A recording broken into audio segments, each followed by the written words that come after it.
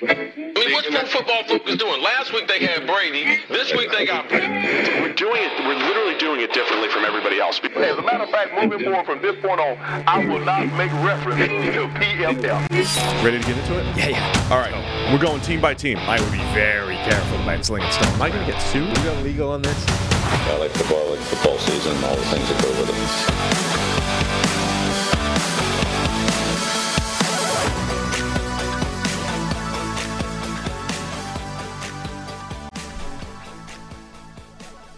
Welcome into the PFF NFL podcast. Steve Palazzolo, Sam Monson. We're live here on a Monday morning reviewing all the Week 7 NFL action. Appreciate everybody live on YouTube joining us nice and early on a Monday. Very early. Head-to-head with our friends at Good Morning Football, as always. Mm-hmm. But we're ready. We got, as usual, Sam, a lot to talk about. A full slate of Week 7 action. Are you ready to go? Full slate other than all those teams on the bye. Forget the buys. Okay. We'll be back to a full slate. It's next week or 2 weeks from now. There'll be no buys. Is it next week? How does that make any sense? It's buy-free. We have some buy-free weeks in the middle of the season. It's a new schedule. There's 6 teams on a bye this week and no teams on a bye in a couple of weeks. Don't ask me. Ask AWS and the billion iterations of schedules. All right, man. Let's get right into it. Starting in you guys covered Thursday Night Football on Friday. If you're looking for a Jags Saints review, check out the Friday show of the PFF NFL podcast. But we're going to go New England Patriots 29, Buffalo Bills 25. Patriots get their second win of the season. Bills fall to 4-3. Crazy back and forth game. New England was in control for much of it. Tried to fumble it away in the fourth quarter. Kind of felt like, okay, the underdog, your story's over. Buffalo, you're going to hand the game back to the Bills here. Bills take the lead in the fourth quarter, but the Patriots and Mac Jones lead a fourth quarter comeback to take the lead with about 10 seconds left and get the win in New England. Yeah, 12, I think. They had 1 second less than Kansas City 12 seconds, when they showed it's possible. I rounded down to 10. Yeah. I was just curious. It's like, well, this is possible. It's happened to you, in fact. For field goal, though, they were down 4. Still, Josh Allen. So what'd you make of this game? Another one of those games that just makes no damn sense. Like, how did this happen? Buffalo was a better team than New England. New England is a bad team. And yet they went out there and for the first majority of the game, we're like, no, we're going to take the lead. We're going to execute well. Mac Jones, coming off the back of some of the worst games any quarterback has had, is like, no, I'm going to be efficient and good and not do anything bad. It's not crazy in the sense, it's not like you've never seen Mac Jones in New England play like this before. It was just they hadn't clearly all season. Early in the year, they were far more competitive than they have been in recent weeks. And you just kind of never know. I mean, this is why I picked them against New Orleans a couple weeks ago, because I didn't think they'd be that incompetent. I didn't think they'd get outscored 82-3 across a 2-game period, right? This is a more reasonable New England team that is competitive on both sides of the ball. Mac Jones, look, he wasn't perfect either. He fumbled in the pocket and had some weird plays in there, but he still finishes 25-30 for 272. This was like rookie year Mac Jones, where he's completing passes, he's mostly accurate, and he throws the game winner to Mike Gesicki, as you mentioned, with 12 seconds left. Now, does he count for National Tight Ends Day? I don't know. I'm over National Tight Ends Day. I don't. Gesicki? I don't know. Yeah. Did they classify him as a tight end? I assume when so. They were talking tax. When they folded it into all the numbers. Yeah, good for him. That was. Pharaoh Brown went full Gronk today in this game on National Tight Ends Day. 2 catches for 51 yards, and he was rumbling through the defense.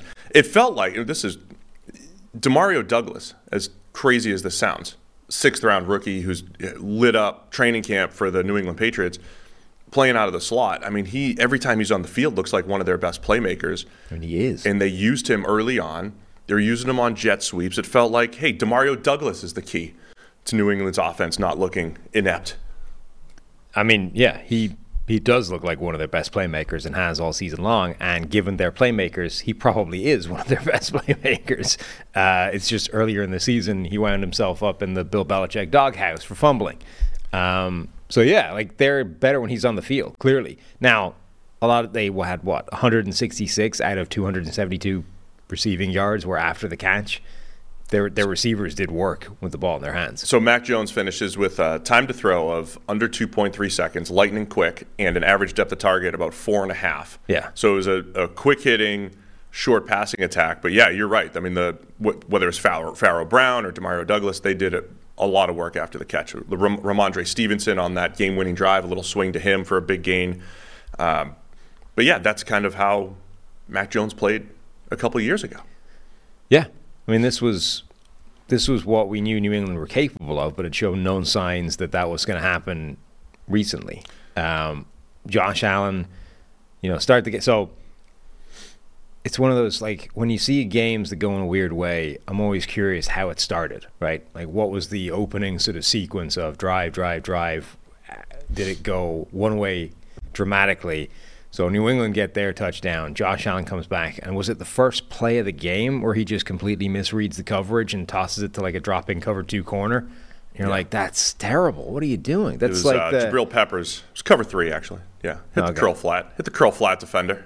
No, you're right. Underneath. I'm just looking at it now. Sorry. I didn't mean it. I'm not trying to correct you. You're right. You're right. Usually you correct your podcast partner more subtly. No, it's important to get the correction on the record. Is important. Cover 3. I don't want to be factually incorrect. Right, you're right. Yeah. It's not a flat defender. It's curl flat. Right. Yeah. Dropping zone defender underneath, just throws it right to him. But that's like those sort of rookie mistake plays where you're like, he just didn't really anticipate what that zone defender's capable of in the NFL. It's like, well, Allen should probably know that by now, and instead threw him the ball, and that kind of set the stage. It's like, now New England goes back and now they're up 10 or whatever, and the Bills were in a hole that it took them most of the game to dig their way out of.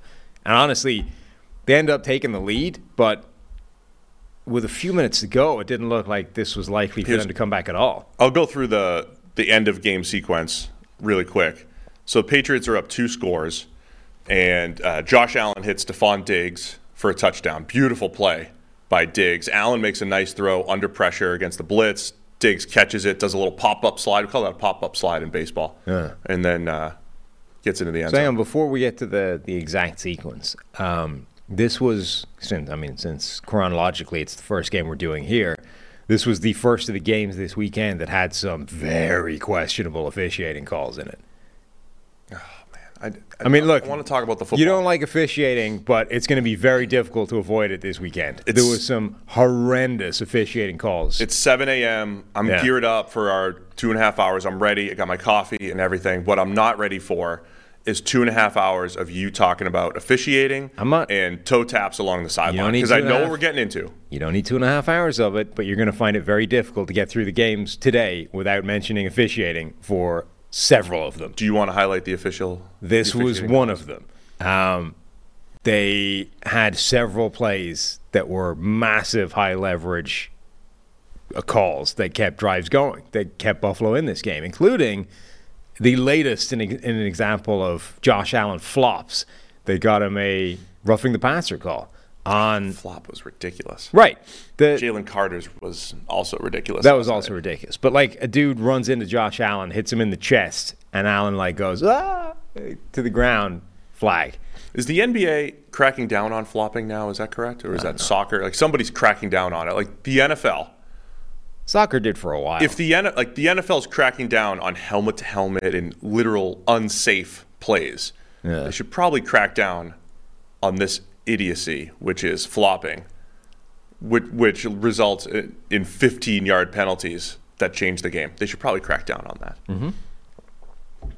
Is that all you wanted to highlight? Yeah, I just wanted to say this is one of those games, the first one that we will talk about, where officiating played a pretty significant part of it. Great. I won't go through all the sequence, but basically, New England's up 2 scores. Allen to Diggs for a touchdown to get within a score, and then New England has 4 minutes left. Whatever it is, they're up 5, I think it was at the time, and they have a chance to, run their 4-minute drill, run it out. Jordan Poyer with a peanut punch, which we see more and more. Was it last year or 2 years ago that really became more prevalent around the league? Darius Leonard, when he was Darius, had like 7 of these a couple of years ago. Peanut punch on Kendrick Bourne. So Kendrick Bourne fumbles. Buffalo gets the ball back. They convert a 4th down, eventually get into the end zone, and it looks like, all right, Buffalo's going to survive. The better team is going to survive the onslaught from the underdog, but then the Patriots come back, as I mentioned, on their game-winning drive, swing past to Ramondre Stevenson for 30-plus yards and gets them into position. There's a penalty that put them at the goal line as well, right, for New England, and then they get the game winner to Gesicki. Everybody was like, "It's no way Mac Jones is leading a game-winning drive," and then he did. Well, he had been something like 1 for 11 or something in previous fourth-quarter comeback opportunities. Not necessarily, there's a wide reason for why those things happen. Week 1 against Philadelphia, they had an opportunity, and Mac Jones made some good throws that just didn't get caught.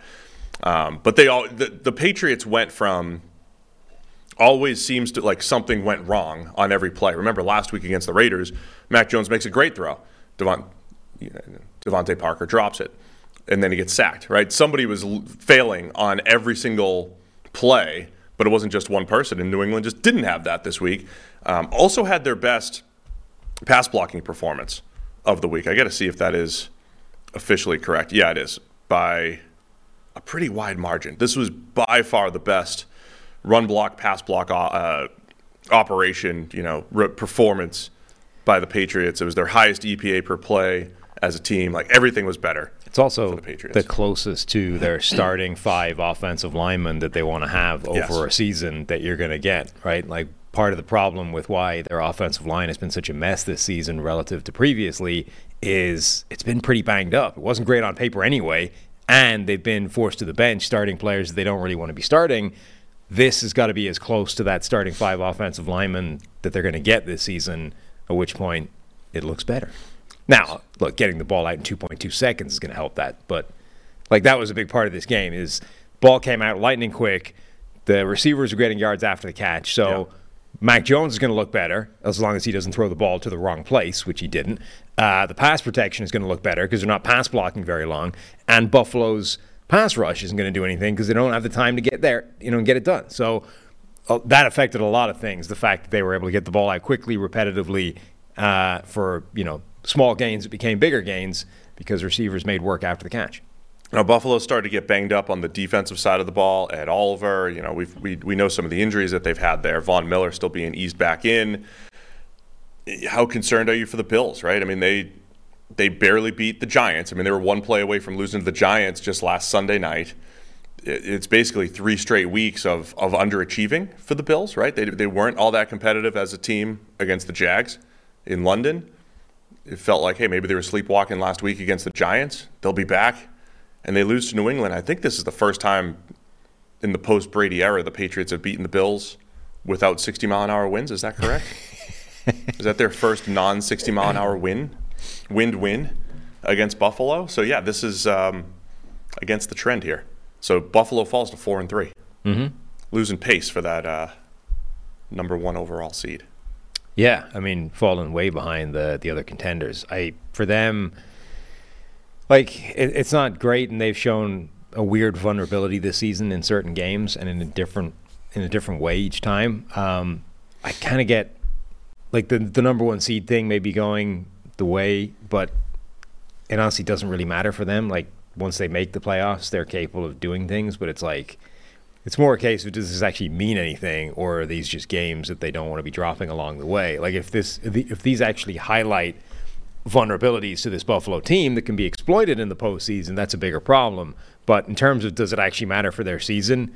I mean, where are they going to get the number 1 seed anyway in a really tough AFC? If that goes, does it really matter as long as you still make the playoffs? All right, New England, their second win. Buffalo falls to 4-3 and second place in the AFC East. Fall is all about back to school and the back to routine checklist. And the most important task on that list should be securing your family's financial future, starting with life insurance. Fabric by Gerber Life makes it quick, easy, and affordable to protect your family so you can get back to enjoying life. Fabric was designed by parents for parents to help you get a high-quality, surprisingly affordable term life insurance policy in less than 10 minutes. Fabric has flexible policies that fit your family and your budget, with quality policies like $1 million in coverage for less than $1 a day. Get your personalized quote in just minutes and then apply when it's convenient for you. It's all online and on your schedule. You can go from start to covered in less than 10 minutes with no health exam required. So join the thousands of parents who trust Fabric to protect their family. Apply today in just minutes at meetfabric.com meetfabric.com/PFFNFL. That's meetfabric.com/PFFNFL. MEET fabric.com/PFFNFL. Policies issued by Western Southern Life Insurance Company, not available in certain states. Prices subject to underwriting and health questions. All right, where else are we going to go here? Let's do this Browns game here. Cleveland Browns 39, Indianapolis Colts 38. The Browns move to 4-2. Colts fall to 3-4. One of the craziest games of the weekend. A mighty roar from the sound booth by Tyler. He's geared up. He's got his Browns gear, and he is ready to go. He is ready to roll with P.J. Walker for the rest of the season. And, P.J. Walker leads the fourth quarter comeback. Yeah. Didn't PJ he? and the officials. Oh, let's get into some officiating. Now, you were trying to claim before we went live that the uncatchable pass was not that uncatchable. I saw one view where it didn't look as bad. I would put it to you that uncatchable pass was incredibly uncatchable, even had you been the receiver in the back of the end zone. In fact, even had the receiver in the back of the end zone been Victor Wembanyama, I would say it was significantly uncatchable. It landed basically at the stand. It was wildly uncatchable, and yet the officials are just like, nah, whatever. It's pass interference. It probably was. Yeah. Yeah, it was. I do believe on those plays, though, where a guy is unable to jump, you do get a little skewed view sometimes. It always looks like those plays along the sideline. They seem to have forgotten the uncatchable portion of They really have. defensive pass interference this season. Let's I don't see know if if I can that's find this like a again. deliberate, focus on officiating, whether they've specifically said, hey, don't worry about the uncatchable thing, penalize the illegal contact. But there have been some plays this year where the ball has been not even close to being catchable, and they've still thrown a flag and called it pass interference. See, I don't think it's that crazy. Yeah, no, it is, though. Because you only saw it sail over his head when he was crumbling due to the contact. No, I saw where the ball went, and I also saw where the end zone was, and I decided that It's tough there's no way perspective that's because catchable. if is that Peoples-Jones? Yeah. If Peoples-Jones, who's 6'3", is standing up, it's an overthrow. But he might be able to get fingertips to the ball if he jumps straight up. I'm just saying. Stop it. It's kind of a weak call, though. Weak call. So back-to-back penalties. I don't even know where to start in this game. There was a lot of crazy plays. From just a scoring perspective, Jerome Ford kicks it off with a 69-yard touchdown run, big gap, takes it to the house. The second touchdown, Gardner Minshew hits Josh Downs for a 59-yarder. It was a blown coverage by Cleveland. So Myles Garrett, who had one of the most insane games ever, also jumped offside twice, and on both plays, it was like a massive bust by the Browns defense. Yeah. This one was the first And he one that stopped was worse. playing. Everybody stopped playing. Yeah. It's like, he jumped. So everyone just stopped playing, and the Colts were like, but this is a free play, thanks, and just hit Josh Downs' touchdown. That's why Gardner Minshew's stat line is nuts. But for all the good that Myles Garrett did, those two jumping offside penalties were massive problems for the Browns. Even though last week wasn't necessarily a jumping offsides penalty, the Downs play for 59 yards was reminiscent of the play that we broke down on the Explain the Grade, where Christian McCaffrey was running wide open for a potential 55-yarder. And I just want to make the point that sometimes on a week-to-week basis, if the QB misses the throw, it feels like good defense. If he hits the open throw, it feels like bad defense. And there were some of those plays for the Browns. I don't think the Browns' defense actually played that poorly. It was just the plays that they had, like Michael Pittman's 75-yarder. Sometimes it's just two players, right? It's like the corner misses a tackle, the safety's out of position, and it's a 75-yarder. It's not horrible team defense by every single player.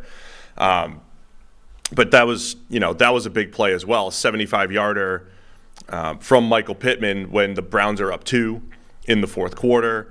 You have the Colts leading 21-17 just a little bit before the half and trying to run the clock out and maybe punt and just get into the half with a lead, and instead Myles Garrett with a strip sack in the end zone that leads to a touchdown. So as I mentioned, Gardner Minshew's stat line looks ridiculous because he had 15 completions for 305 yards. So he's 15 of 23 for 305. That's 13.3 yards per attempt, in part because you have those coverage busts or Michael Pittman running through the defense for 75. But Minshew also, for the second straight week, was it 2 weeks ago against the Jags? I mean, he just put the ball in harm's way a ton, including a bunch of fumbles. Yeah, it was a weird game by Minshew. And they were using, like, the touchdown run, his first one. That's like an Anthony Richardson play that you assume was no longer in the playbook. They're like, no, let's run it with Minshew. What's the worst that could happen? And it's like it's an actual option in the true sense of pass and run, right? Like it's a sort of read option look or fake run up the middle, and then Minshew runs out to the side, keeps the ball, runs out to the side. There's a route combination going. Like there's a pass option there. Everybody's looking for the ball. And then he just like jukes Grant Delpit, was it, out of his shoes and starts running it. And he's still got 15, 20 yards to go and takes it in. It's like, this is a play that Minshew's not supposed to be running anymore, let alone actually having success with it. Someone in the chat says those plays are on Garrett. Well, yeah, I mean, we're going, then they should show up in his PFF grade. Well, offsides will show up in his PFF grade. We're not going to give, I mean, that's he doesn't get charged for a touchdown because everybody else stopped playing. That's part of the, the guy that we always compare Myles Garrett to, T.J. Watt, also had an extremely costly offside penalty yesterday that prolonged a Rams play. But it's just, again, I think we're not getting into explaining the grade stuff. It's just one play, right? You give a downgrade for the offside thing. It's not Myles Garrett's fault necessarily that coverage stopped playing or that it was a 75-yarder or whatever it may have been on those plays. You don't get deducted more because, the result of the play. It's just you get a downgrade for jumping offsides. Yeah, I will say Garrett does tend to jump offside quite a lot. Yeah. But that's the balance with. But he was ridiculous in this game, like absolutely absurd. He had the kind of, we've had this argument for years, the difference between T.J. Watt and Myles Garrett. And generally speaking, the difference is Myles Garrett wins more on a down-to-down basis, but T.J. Watt's plays are more impactful, right? The strip sacks, the interceptions like he had yesterday. And Garrett doesn't tend to have those types of games. And, some of that is the fact that he just doesn't have the help around him and the ball is out quick and blah, blah, blah. But whatever. He doesn't tend to have them. But he had one yesterday. He absolutely took over that game. He had several plays that completely changed the complexion of the game, including jumping clean over the line and blocking a kick. He had a T.J. Watt type of game where all of his big plays were massively impactful, including the mistakes, the outside ones. He wrecked poor Blake Freeland. I always refer to him as poor Blake Freeland. Certainly when you're blocking Myles Garrett. Because Freeland's just not ready to pass block in the NFL, as we keep saying, and he completely whiffed on him. Garrett absolutely had those big plays. I mean, the one other point I just want to make here, again, I don't think play for play, this is what's weird about football, Sam. I don't think play for play, the Browns defense was way worse than last week against the 49ers. But think about all the different conditions. When the Browns made a mistake, the Colts hit the throw or they made the catch. Or it was just one or two players made a mistake on a play and that leads to a huge gain. Or sometimes you're just in a dome and not in the rain. And that helps you make the throw. I think sometimes when you watch film and you're not looking to just justify the result, right? You don't just say, well, this team shut down the 49ers, therefore it must have been the best defense. You watch film, sometimes you see opportunities, sometimes you see a little bit of luck, sometimes you see those things, and oftentimes they get exposed. And I thought in a few plays, some of the plays that the Browns got lucky on last week, they got less lucky on this week. Now, at the end of the day, Browns end up winning the game for various reasons. Let's go to their side of the ball offensively. Deshaun Watson last 5 dropbacks, throws a bad pick on the run, gets hit pretty hard. I mean, he looked really hurt. He gets tested for concussion, passes concussion protocol, we find out later. Yeah, everybody assumed that he went out of the game because the shoulder got re-injured, right? He got hit hard, went out. They didn't rush him back, but he's back. It was a shoulder injury. Shoulder injury's re-aggravated. But apparently, he was being tested for concussion, passed the test, and still didn't come back into the game. Yeah. That's kind of weird, in addition to the weird he's been medically cleared but not playing for a while. I mean, I'm assuming he doesn't feel great with his shoulder. I'm assuming that's a big part of it. PJ Walker, once again, did not play great, but the cover 2 shot that he hit on the comeback attempt, under pressure, hits an absolute laser to Elijah Moore. I mean, PJ Walker remains an enigma on a play-by-play basis, trying to figure out what he's going to do, but he also pulls out. Remember last year he had, was it the Hail Mary? But it was more like just a bomb behind the defense. I mean, he's got some of the best one-off throws we've seen in the NFL the last couple of years. PJ Walker with a great cover 2 shot. Tyler wants him to be the starter for the rest of the season. Have PJ Walker running the show here for the Browns. It's funny because, a game like yesterday, you get some of the Browns accounts on Twitter, and they're like, here's how quickly they can get out from the Deshaun Watson contract. You're like, oh, God. Like, things are – that's maybe the worst single move in NFL history if they have to get away from it at any point. Like, that's just an absolute and total catastrophe. Yeah, I'm not sure it's at that level yet. But it's a combination of when he's been on the field, Watson, it hasn't been good. And now you've got this, shoulder injury where he can't get on the field. I have to look it up. I don't think I've ever seen a game like this, 39-38, where the quarterback grades are so poor. Because Minshew's got 5 turnover-worthy plays. And like I said, hitting like a 15-yard dig to Michael Pittman is fine. But that usually ends up as a 15 to 20-yard gain, not a 75-yarder, right? Hitting a wide-open Josh Downs for 58 yards. Those are inflating the stats for Minshew. And again, Walker on the other side, 1 big-time throw, a couple turnover-worthy plays. Don't see this very often. No. Really nice interception by Denzel Ward, though. Like, that was one that, okay, it was risky by Minshew, but most of the time, minimum, that's just broken up. But Ward kind of takes it off the receiver and ends up picking it off. Yeah.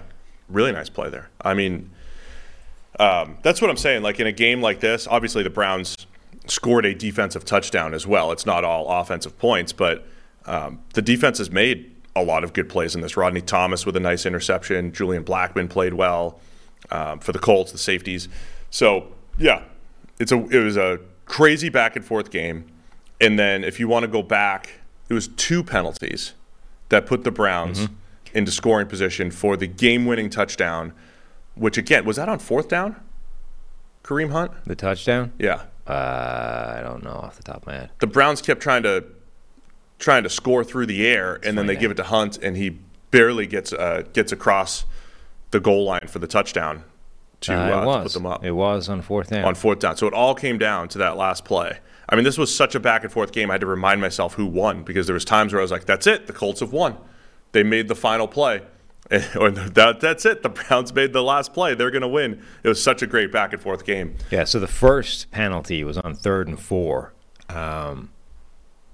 And then the second one was after that. And so the first one was – the second one was interesting because it was clearly uncatchable, and the officials have just decided they don't care about that this year. The first one was interesting because it was illegal contact, right?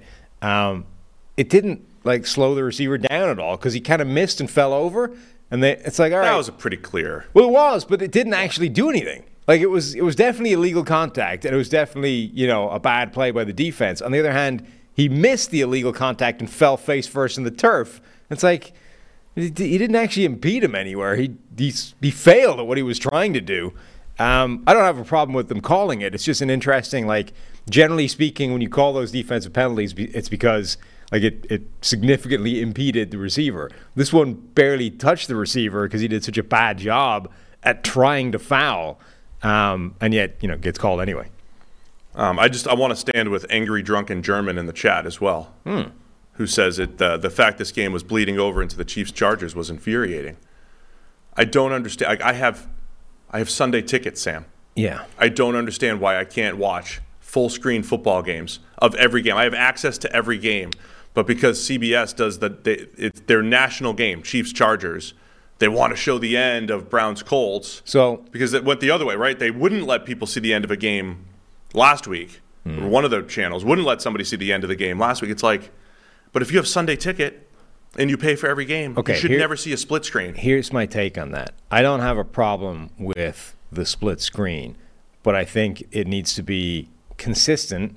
It needs to be the game you're watching is a larger screen. Yeah. And You're it not needs- red zone. You're not going Right. back and forth between audio. Yeah, and it needs to stick with the audio of the game you're watching, right? Right. So I don't have a problem with picture-in-picture, and, down in the bottom left-hand corner or whatever, you see the game that's still dragging ass and hasn't finished yet, but don't ever go to that audio and keep it the same freaking size. Stop bouncing between various different, picture sizes and aspect ratios, because that's annoying and confusing.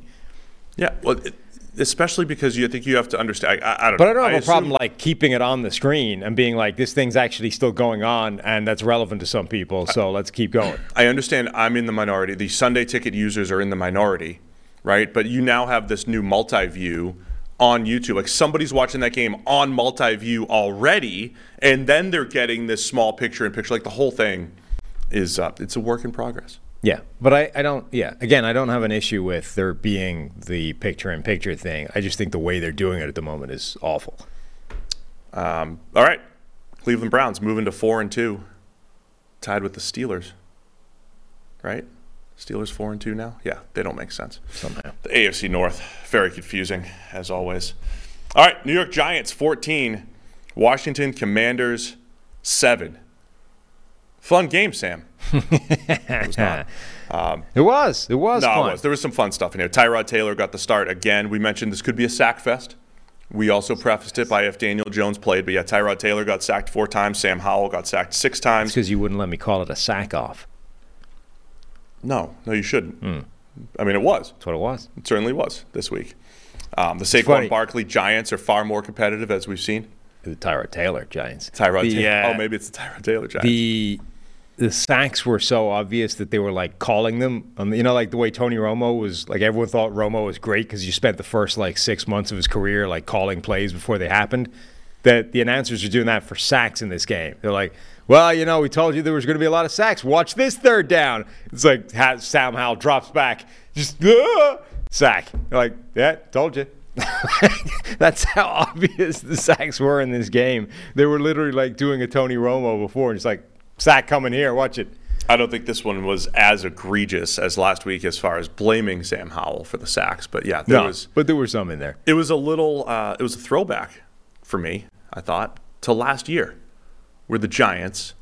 Remember, they held on to win a bunch of these games, and against the Packers, I think in London, and there was a couple other games. They made goal line stands. I think maybe against Tennessee in Week 1. They made these goal line stands, and they're not just goal line stands. It's Wink Martindale goal line stands. When the Giants are going to have some aggressive blitzes down the stretch here. But that's what it was, right? Sam Howell has, they have extra rushers, and on third down, so the Commanders are down 7, trying to lead the comeback. Third down, Sam Howell spins away from the pressure, hits Jahan Dotson. Or was that on 4th? That was on 4th down or 3rd down? Anyway, hits Jahan Dotson and drops. I think that was on 4th down to end the game. But you just have the Giants sending extra rushers, knowing you got to hit somebody quick, you got to get it to somebody, and it puts a lot of pressure on the offense. Those are the types of game clinchers that the Giants had last year, and we got to see that this week against Washington. I mean, I think it is worth pointing out the difference that Tyrod Taylor has made to this offense. As much as Tyrod Taylor might not be great, he has changed things. Like him taking deep shots to Jalen Hyatt is different. They've been Giants fans have been calling for this all season long, and apparently the only person in the building that thinks there's merit in just going, hey, why not let's lob the ball up in the direction of the really fast guy and see what happens. Maybe there's a good play out here. I mean, he's hit multiple deep shots to Jalen Hyatt. He had a third one that was in his hands, and the DB broke it up in the end zone. That changes the offense, even with a bad offensive line. Our friend Eric Edholm tweeted after they scored, the Giants just scored their first touchdown in a month, first half touchdown, and first touchdown at home. Tyrod Taylor now has as many passing touchdowns as Daniel Jones this season. Okay, you're kind of stuck with Daniel Jones, but there's a significant chance that Tyrod Taylor is actually a better quarterback for the current offense. Oh, man. I mean, he's looking a lot more like the Buffalo Bills version of Tyrod Taylor than the subsequent one, the guy that's been bouncing around the league as a backup / journeyman / hey, remember when he was good for the Bills and isn't anymore? Like, he looks more like that guy than he does the second version. okay. I mean, Tyrod's played pretty well the last couple weeks. Yeah, and his biggest flaw has been taking some silly sacks, which The Giants have is scored. bad.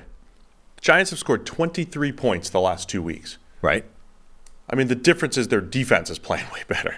That's the real That's difference. not the difference at all, because we've just established that he has as many touchdowns as Daniel Jones in a fraction of the time. That's So fine. I mean, that's Daniel better in Jones addition. also had a second half. He had a second half of a game against the Cardinals where they scored more points than Tyrod's last 2 games as starter for the Giants. Let's not Against the Cardinals? Let's not. That's what we're going for here? People tune in here at 7 a.m. on a Monday to get some real, in-depth analysis. Sam, not the guy that's led the team to 11.5 points the last 2 weeks, is the future here for the Giants. Like, saying he's the future. You I'm said saying he's he's a the better future. quarterback. Lock him up. Tyrod. I know you didn't say that. No.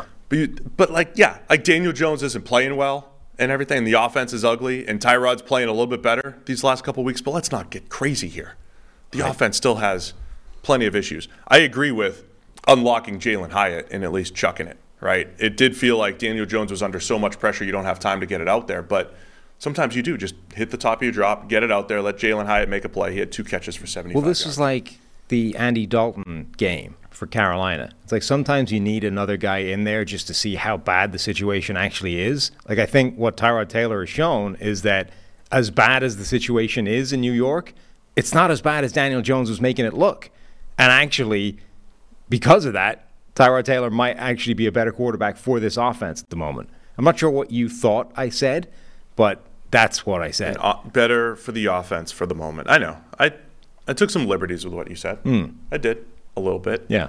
I was also just trying to ground you a little bit that like the narrative changes. If the Giants defense was playing as poorly as they were earlier in the year and the Giants lose, 24-14, it's just like, oh, same old Giants. They scored 14 points. Or if the Giants defense got lit up by the Bills last week as on paper it looked like they could, and they lose 31-9 because they scored 9 points last week instead of 14-9, it might not feel as good. You know what I mean? It doesn't have to feel as good, but I think it's visible that he's outperforming Jones at the moment. Yeah, look, I will agree. He is. Tyrod hitting some big-time throws, getting the ball down the field much better, and you just see a better group of playmakers, right? Even just getting Darren Waller unlocked, getting Jalen Hyatt on a couple deep balls, Saquon Barkley with a really nice 32-yard touchdown through the air where Tyrod extends the play a little bit, gets him the ball in space. So I'll agree. Yeah, obviously Tyrod Taylor's playing better than Daniel Jones had played over these last couple weeks, but Giants defense has been far better. I mentioned that they sacked Sam Howell 6 times. Dexter Lawrence was unblockable on several of those. I tried to go through it, try to break down the sacks again, just to see. This one was far more on the offensive line on those particular plays. Dexter Lawrence getting quick pressure, missing stunts. But anytime you see an unblocked rusher, and you get that a lot with the Giants, a lot of times it's on the QB, right? Either setting the protection so that the guy's not unblocked, or the unblocked guy is the quarterback's responsibility, right? And it's like, if this guy comes, you're throwing behind him, there's a hot route, and didn't always have a hot route and everything. It was a bit of a mess. But the Commanders' offensive line did not do a great job picking up stunts, blocking Dexter Lawrence. They didn't have answers for unblocked defenders a whole lot. And even after all that said, Giants turn it over in Washington territory, and the Commanders drove from their own 8 all the way to the Giants' 7. I think they had first and goal from the 7, and they're unable to tie the game. As I mentioned, Jahan Dotson drops it. So narrative-wise, the Giants' defense played much better. Tyrod's playing a little bit better. Just another weird 7. What did you make 14-7 at the game. very end of this game? So right after that play, Jahan Dotson drops the ball, 4th and 5, down by the 7, a minute left, right? So now the Giants get the ball with 56 seconds left on the clock. I probably started watching another game. Okay, so they get the ball with 56 seconds on the clock. At that point, Washington had 2 timeouts. So if you start doing the math in terms of clock, they don't have the time to chew it all up, right? You either need a first down or you need to do a few of those plays that eat out some seconds, because you're not going to be able to just take a knee. They're going to have to get the ball back. Instead, they do decide to take knees. And not even those knees where you're like running back and trying to choose some time, just taking some knees, which means they're going to be giving the ball back to Washington with like 16 seconds left on the clock. 16 seconds was what they needed to burn in order to not give the ball back to Washington with time on the clock. And the game ends up being ended because on one of those knees, somehow, Daron Payne gets hurt, and that's a 10-second runoff and game done, right? Yeah. But effectively, rather than run plays and try and eat 16 seconds. Because the last knee took place with 51 seconds left. Right. So rather than like run plays and try and get rid of 16 seconds and or pick up a first down, the Giants were like, no, we'll take a knee and we'll gamble essentially that they won't be able to score. Yes. That feels. I mean, I understand that when you run plays, bad things can happen. Like, it's not a shot to nothing, right? You can always fumble the ball or make a mistake of any other kind that can cost you time, points, whatever. But it feels like if you don't burn 16 seconds, they're going to get the ball back outside of a weird situation like this. I was kind of surprised they elected to just take knees and risk that. Well, they offset it by having Mark Lewinsky just take Daron Payne down, twist him up, so he got hurt. Yeah. That's like, hey, guys, that's part of the play call. We got to run the clock. If you injure one of the commanders, they'll get a 10-second runoff. We'll win the game. So there's the... No, they were legit. Like, Daron Payne was doing one of those, it's the kneel, I'm going to try to blow it up, and Greg Schiano it. And then Glowinski was like, they actually blocked on the kneel as I'm watching it. Right. And then he took him down. But I was very surprised that they decided to kneel rather than actually try and run clock and or pick up a first down, because the game wasn't over. Yeah, that is a little surprising. But it did work out because they injured Daron Payne. So they got it. All right, man. We've got Commanders up and down season. They're 3-4. Giants moved to 2-5. The 1-5 teams had a great week. Good for them. Maybe they're pretenders. But who are the pretenders? Who are the contenders? We're more than halfway through the NFL season, almost. That's what it tells me, though. That's what it tells me. Yeah. But DraftKings Sportsbook still pumping out unbeatable offers every single game. New customers can bet just $5 on anything to get $200 instantly in bonus bets. Bet on anything, $5. DraftKings isn't stopping there. All customers can take advantage of a sweetener offer every single game this October. You can get in on the football action with DraftKings Sportsbook, an official sports betting partner of the NFL. Download the app now and use code PFF. So you can go check out Monday Night Football tonight. You got Niners. You got the Vikings. You can go do it right now. If you're a new customer, you can bet just $5 on anything to get $200 instantly in bonus bets. Only on DraftKings Sportsbook with the code PFF. The crown is yours. Gambling problem? Call 1-800-GAMBLER or visit www.1800gambler.net. In New York, call 877-8-HOPE-NY or text HOPE-NY. That's 467-369. In Connecticut, help is available for problem gambling. Call 888-789-7777 or visit ccpg.org. Please play responsibly. On behalf of Boot Hill Casino and Resort, Kansas. Licensee partner, Golden Nugget, Lake Charles, Louisiana. 21 plus, age varies by jurisdiction. Void in Ont. Bonus bets expire 168 hours after issuance. See sportsbook.draftkings.com/football. Terms for eligibility and deposit restrictions, terms and responsible gaming resources. All right, let's go to Baltimore Ravens 38, Detroit Lions 6. The game I think I was looking forward to the most this week, and the Ravens just dominate from start to finish. 5-2 Ravens. Lions fall to 5-2. As soon as we start declaring the Lions as Super Bowl competitors, the Ravens, man, really just took it to them and dominated. Lamar Jackson finishes 21 of 27 for 357, over 13 yards per attempt, 3 touchdowns, and just a dominant game here for the Ravens. Yeah, it was.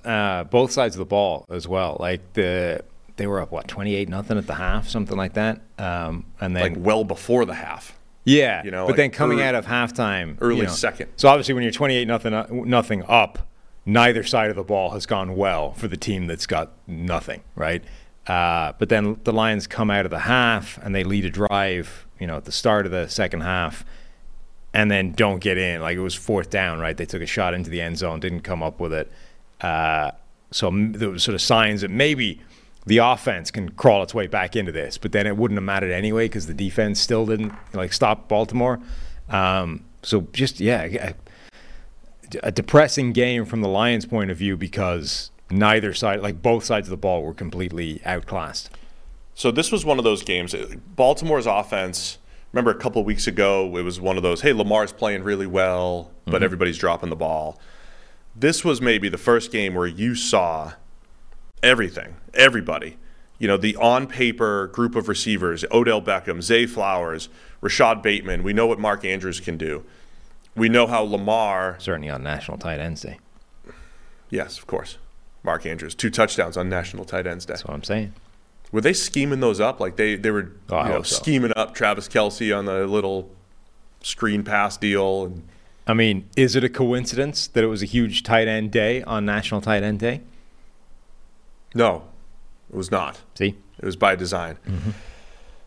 As I was saying, the Ravens had everything working. And, so it was one of those games. It was the opposite of when we described the offense where something goes wrong on every play. The Ravens had the opposite, right? They had some well-schemed plays on offense. They had plays that worked within structure.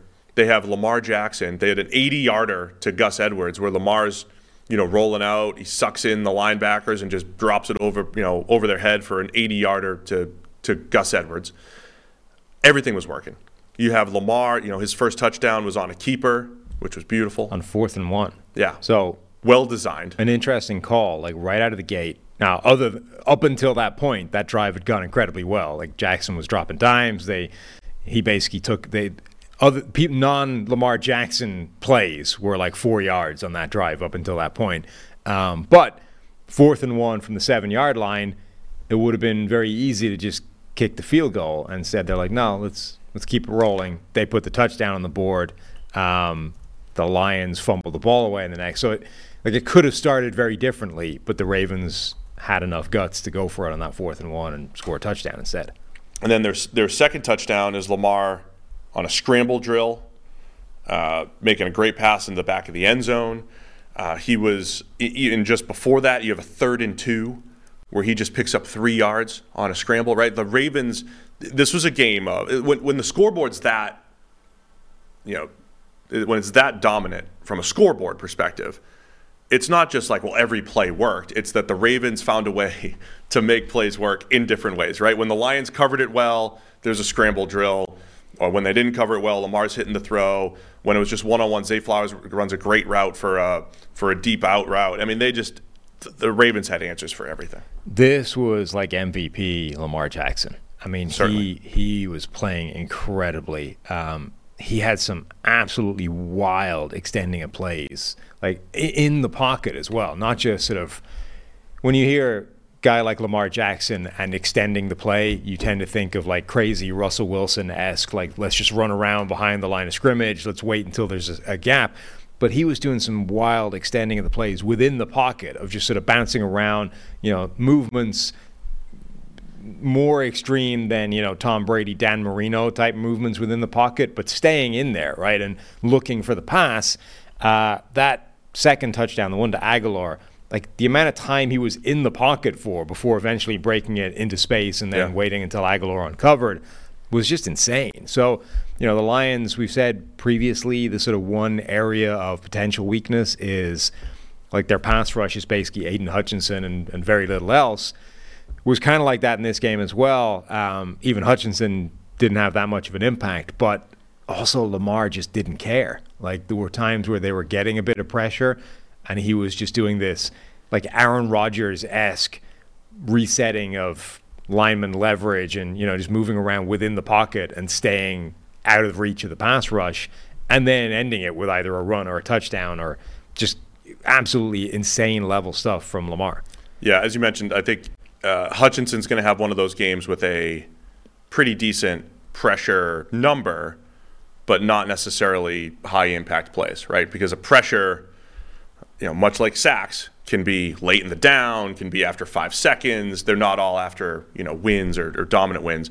Those are the games that are tough to predict. I mean, credit the Ravens offensive line overall played outstanding from a pass pro standpoint, but it's tough to predict when the Lions, when it really is just going to be Aiden Hutchinson and friends, or if he doesn't have his best game. Like on that 3rd and 2 I was talking about, that was Hutchinson did have a nice win and just didn't finish it. Lamar breaks out, picks up 3 yards on 3rd and 2 right before the scramble drill touchdown. So everything from a Lions perspective, everything went wrong.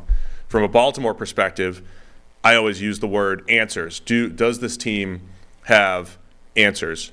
And they had answers to everything, right? We have good players. We have good pass catchers. We have a quarterback who's throwing the ball accurately and on time. And then when those guys aren't open, he's also just going to make a play and create plays where he's open, like Aguilar in the back of the end zone.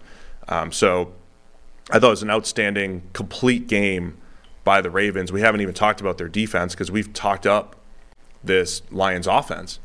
And I know there was times last year, they got shut out in New England last year. Like there was a few times where Detroit's offense has laid an egg, but Baltimore has the best scoring defense so far this season. And Detroit didn't give Detroit many options. The Lions or on the ground. The Lions didn't pick up a first down until about 7.5 minutes left in the second quarter when they were already down 28-0. Yeah. Like that was the first down they picked up was 7:42 in the second quarter, having already been stomped down 4 scores. Yeah. Ravens offense, man. Set the tone, and then the defense just kind of fed off it. I was really impressed. Impressed by Baltimore. Yeah. Across the board.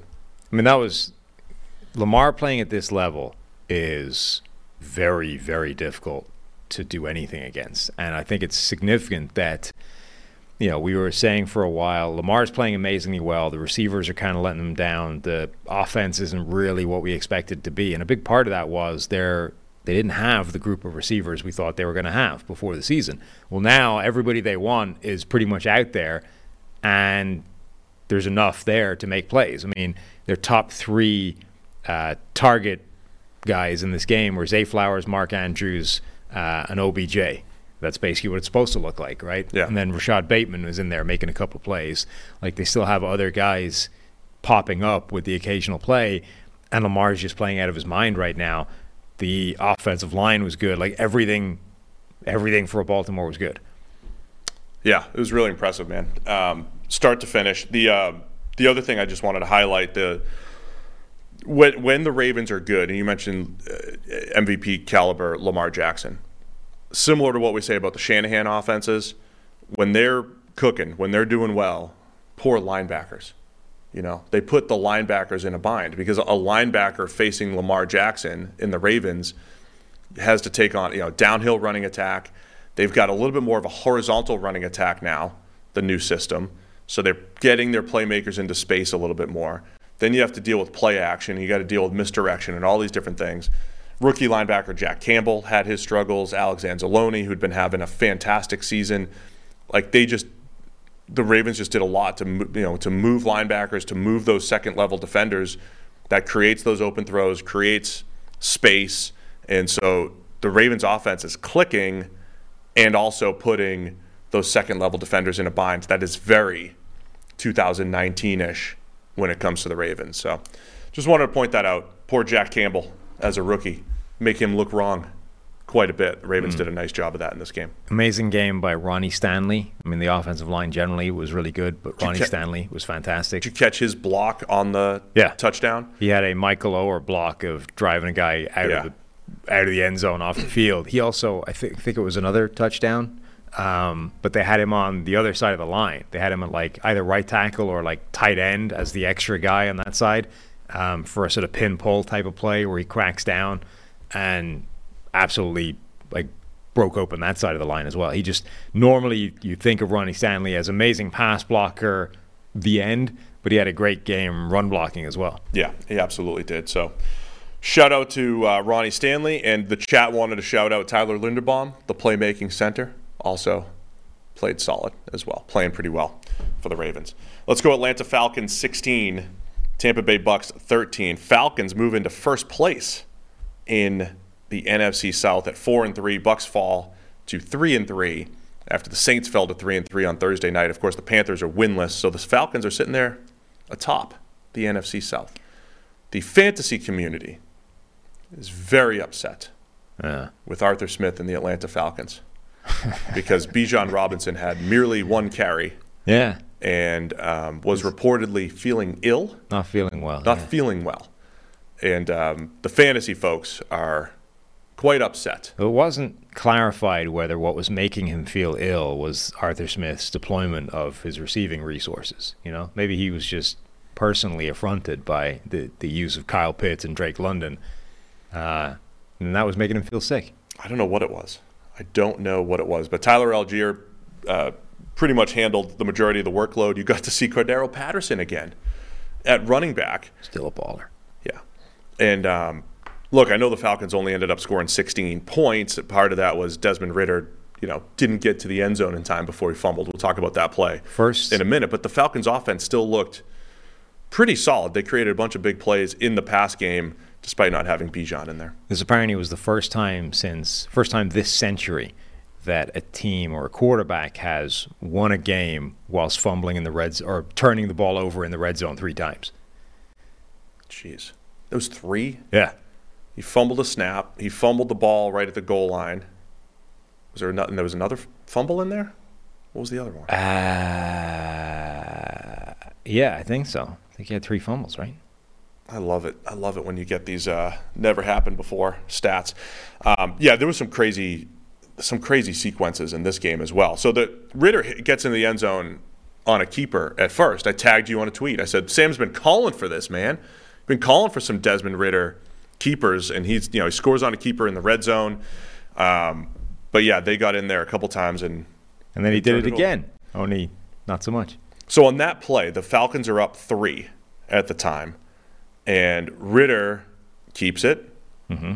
It was another one. Not that people care about, but I'm watching the million games, and I see him run in. I'm like, oh, Falcons score to go up 2 scores. Yeah. And then you come back, and they're going through the replay, and it's like, I don't think he got in, because Antoine Winfield tracks him down, knocks it out right at the half-yard line to save the touchdown. Incredible play by Antoine Winfield, which almost saved the game for the Bucs. Yeah, it turned a 2-score lead into just a 3-point lead with the ball going the other way. This game had 2 plays in it where the magical goal line thing was a factor.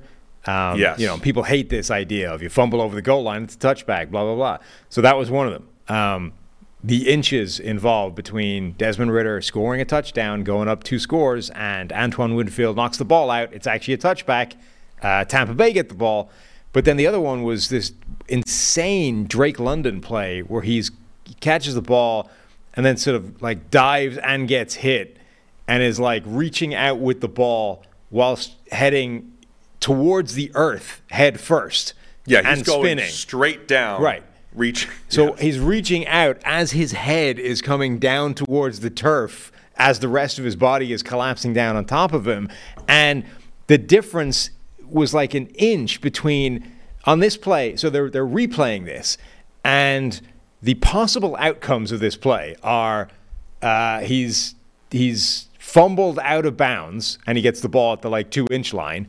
He has fumbled over the goal line and it's a touchback, or he broke the plane of the goal line whilst falling towards the ground head first and it's a touchdown.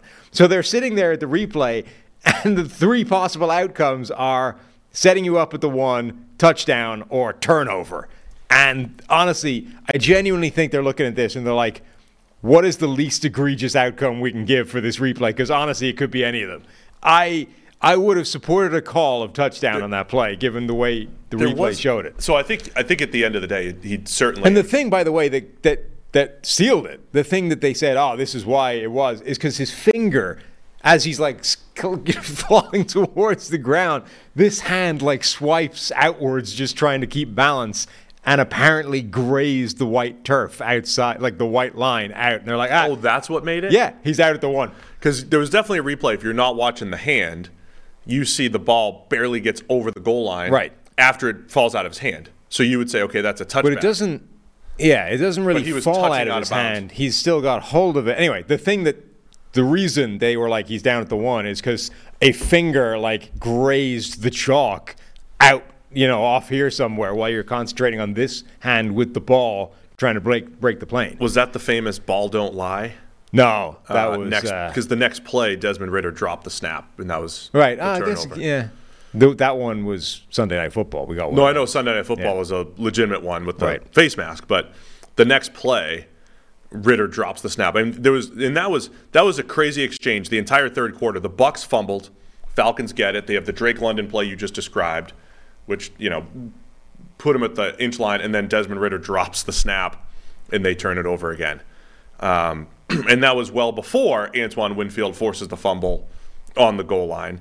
And even after all that, Chris Godwin makes a big play. So the Bucks are down 3, and Chris Godwin makes a big play to get into field goal range, and the Bucks look like they're set up for either a game-winning touchdown or a game-tying field goal. And then with 3:46 left, Baker Mayfield throws an interception. It was a really weird play. I don't think Baker's at fault here on this, that he's throwing a timing out route to the tight end.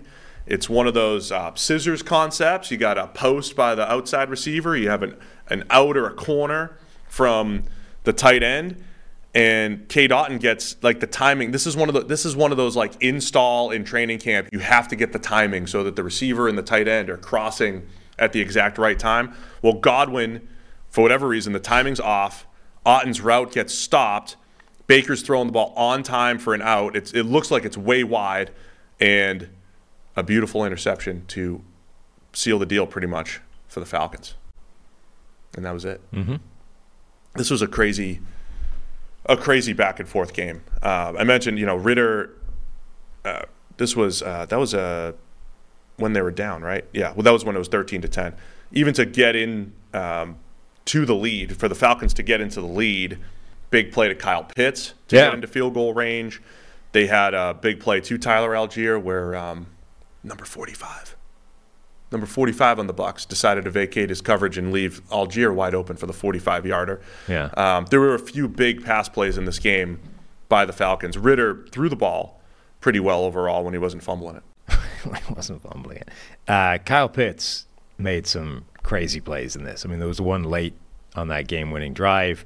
There was another one where it was like an out route thrown way inside of him, and he does that Kyle Pitts thing of just reaching back and snagging it one-handed. And they were saying like he trapped it against his back. He didn't even do that because it was facing the opposite direction. He just like snagged it one-handed and then just like hit it behind his own back in the act of sort of, recentering himself and carrying on running. You can understand why the fantasy community gets frustrated with Arthur Smith, It's like you can use these people more than just like, hey, there's 5 attempts in the game, and who knows when they're going to come, right? It's going to be random, but be ready. It's like, what? Why are some of these other players getting any attempts?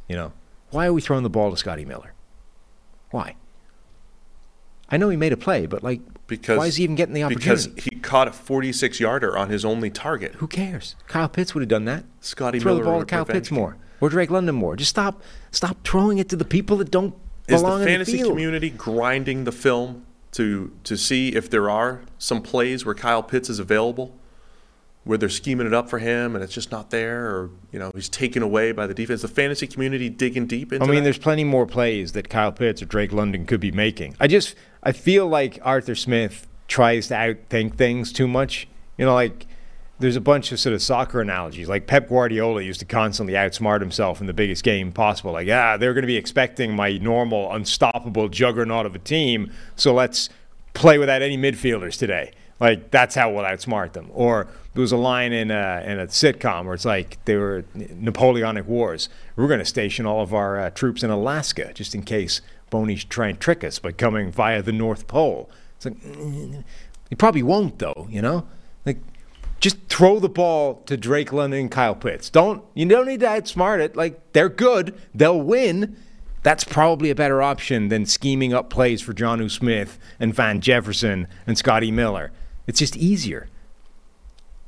On this Victory Monday for the Atlanta Falcons, the first place Atlanta Falcons, you're going to criticize Arthur Smith? He's just caring about the W. Yeah, and but they got it. Half the time he doesn't. Falcons 16-13. I want to shout out David Onyemata. We highlighted him in the preview a little bit. One of the better free agent signings of this offseason, 3-year deal that Onyemata signed. Go watch him. If you're going to go rewatch this game, go check out number 90 for the Falcons. Resetting the line of scrimmage over and over and over again in the run game, plus 5 or 6 pressures as a pass rusher. Onyemata on pace for his best season. He was drafted in 2016, hung out with the Saints and was a really good rotational player for a few years, but he has been just outstanding this year for the Falcons. Calais Campbell had a beautiful strip sack of Baker Mayfield as well. I mean, again, I want to highlight the 4-3 Falcons for all the things that you just mentioned, where they've got these playmakers that they can get the ball to and make it a little bit more explosive on offense and more consistent. The Falcons continue to get really good performances by some of their off-season additions on the defensive side of the ball. So Onyemata, Campbell, Calais Campbell, they deserve some credit, especially what Onyemata's done so far this season. Onyemata's been great this year. Yes, he has. All right, let's wrap up the 1 o'clock games. Chicago Bears 30, Las Vegas Raiders 12. Bears moved to 2-5, as we mentioned. The 1-5 teams dominant yesterday. Really good performances by the 1-5 teams. Raiders fall to 3-4. Brian Hoyer got the start for the Raiders with Jimmy Garoppolo hurt once again. Aiden O'Connell did see some relief work. It was a little hit or miss. The story, of course, the Chicago Bears start Division II.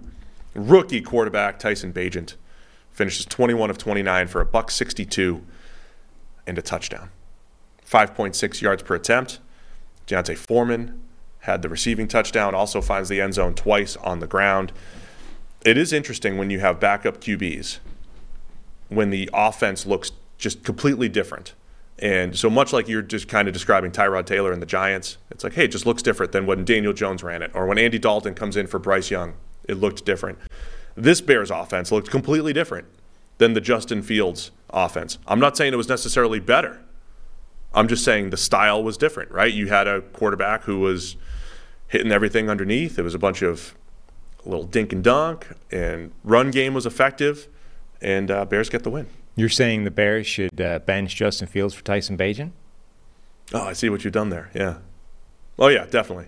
No, you're right. I mean, that's what's happening this week in Chicago, right? Is Bagent the future? Oh, there's going to be some spicy takes out there. Is he the future in Chicago? I liked our buddy Greg Rosenthal's tweet that even if the Raiders lose, these are valuable reps in Brian Hoyer's development. That's really good. Just a waste of everybody's time sitting through a Brian Hoyer game. We have a lot of dedicated listeners, some new ones.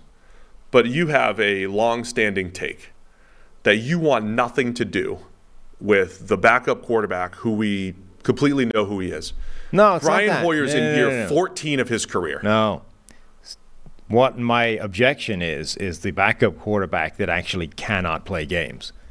That guy has no business being on an NFL roster because he's there essentially just for the work he does as a coach. He's there for the work he does in the meeting room, which doesn't require a roster spot being spent on him. Those guys I have no time for. Brian Hoyer is in a different category where he can play in games, and we saw the first time Aiden O'Connell played that the difference. So I think you kind of generally miscalculate just how prone young bad quarterbacks can be at putting the ball in harm's way, right? You sort of generally think that a bad quarterback is a bad quarterback, and what's the difference between 4, 5, 6 turnover-worthy plays in a game, right? I suspect if you're underestimating the depths to which that can get to, and actually a really bad quarterback over a full game might have 10 turnover-worthy plays. And the difference between... So you tend to think of guys like Brian Hoyer, well, he's not going to put the ball in harm's way. He will, because he's not that good. But he'll put it in harm's way less than a guy like Aiden O'Connell, who might go out there and throw 8 turnover-worthy plays. And at some point, the team looks at this and says, you know what? The rookie's not ready. At least with Brian Hoyer, we know there'll probably only be a couple of glaring bad plays. And we can live with that because that gives us a chance to win. It's just miserable, though. So I don't like it. But I understand why those guys exist in a way that's different from the last several years of Matt Castle's career, where you couldn't put him on the field. He couldn't play. So he's literally just chewing up a roster spot because he does good prep work or whatever. And that's just silly. Matt Castle's catching strays now. Yeah. Yeah. He always seems to. That's your example. I mean, that's one example. There's plenty of them.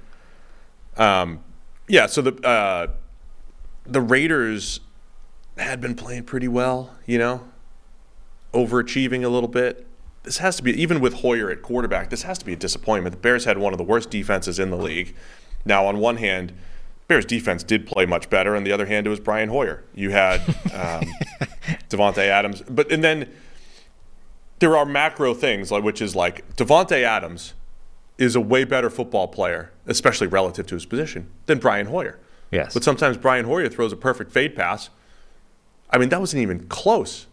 Adams, was it Stevenson? Whooped somebody on the route. He wrecked him off on the release. You don't see usually the corners, within a step on a fade. Yeah, not this time. This was 3 to 6 steps, right, of wide open, and Davante Adams drops it. Sometimes the better player lets down the worst player, and when all that adds up, the Raiders get whooped.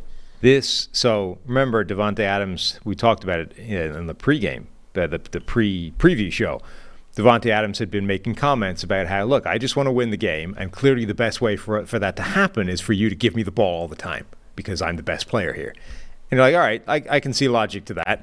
So Davante Adams had 7 targets in the first quarter, all of which seemed to come in like the first drive. It was like they just, Adams wants the ball more? Right, well, let's see how that works. And every play was just a target to Davante Adams. And to be fair, it was working for a while. And then they kind of went away from that. You got the Brian Hoyer performance. But it was, let me see. First play, Brian Hoyer, short left to Davante Adams. Second play, Brian Hoyer, short middle to Davante Adams. Third pass, Brian Hoyer, short left to Davante Adams. Fourth pass, Brian Hoyer, incomplete to Davante Adams. And that was a pass breakup by Tyreek Stevenson.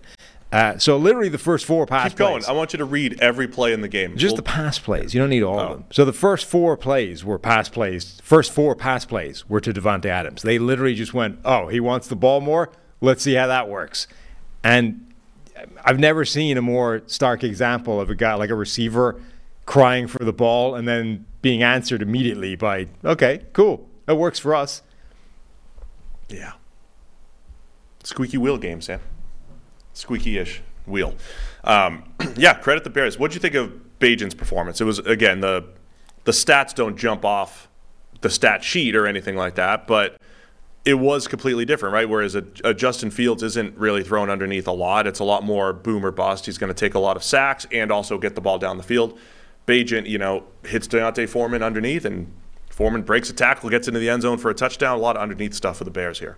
A lot of underneath stuff. It was one of those it's the exact opposite of a Justin Fields performance. It's like quietly efficient and understated, and if you don't make a big mistake, that works. It's like It's pretty good.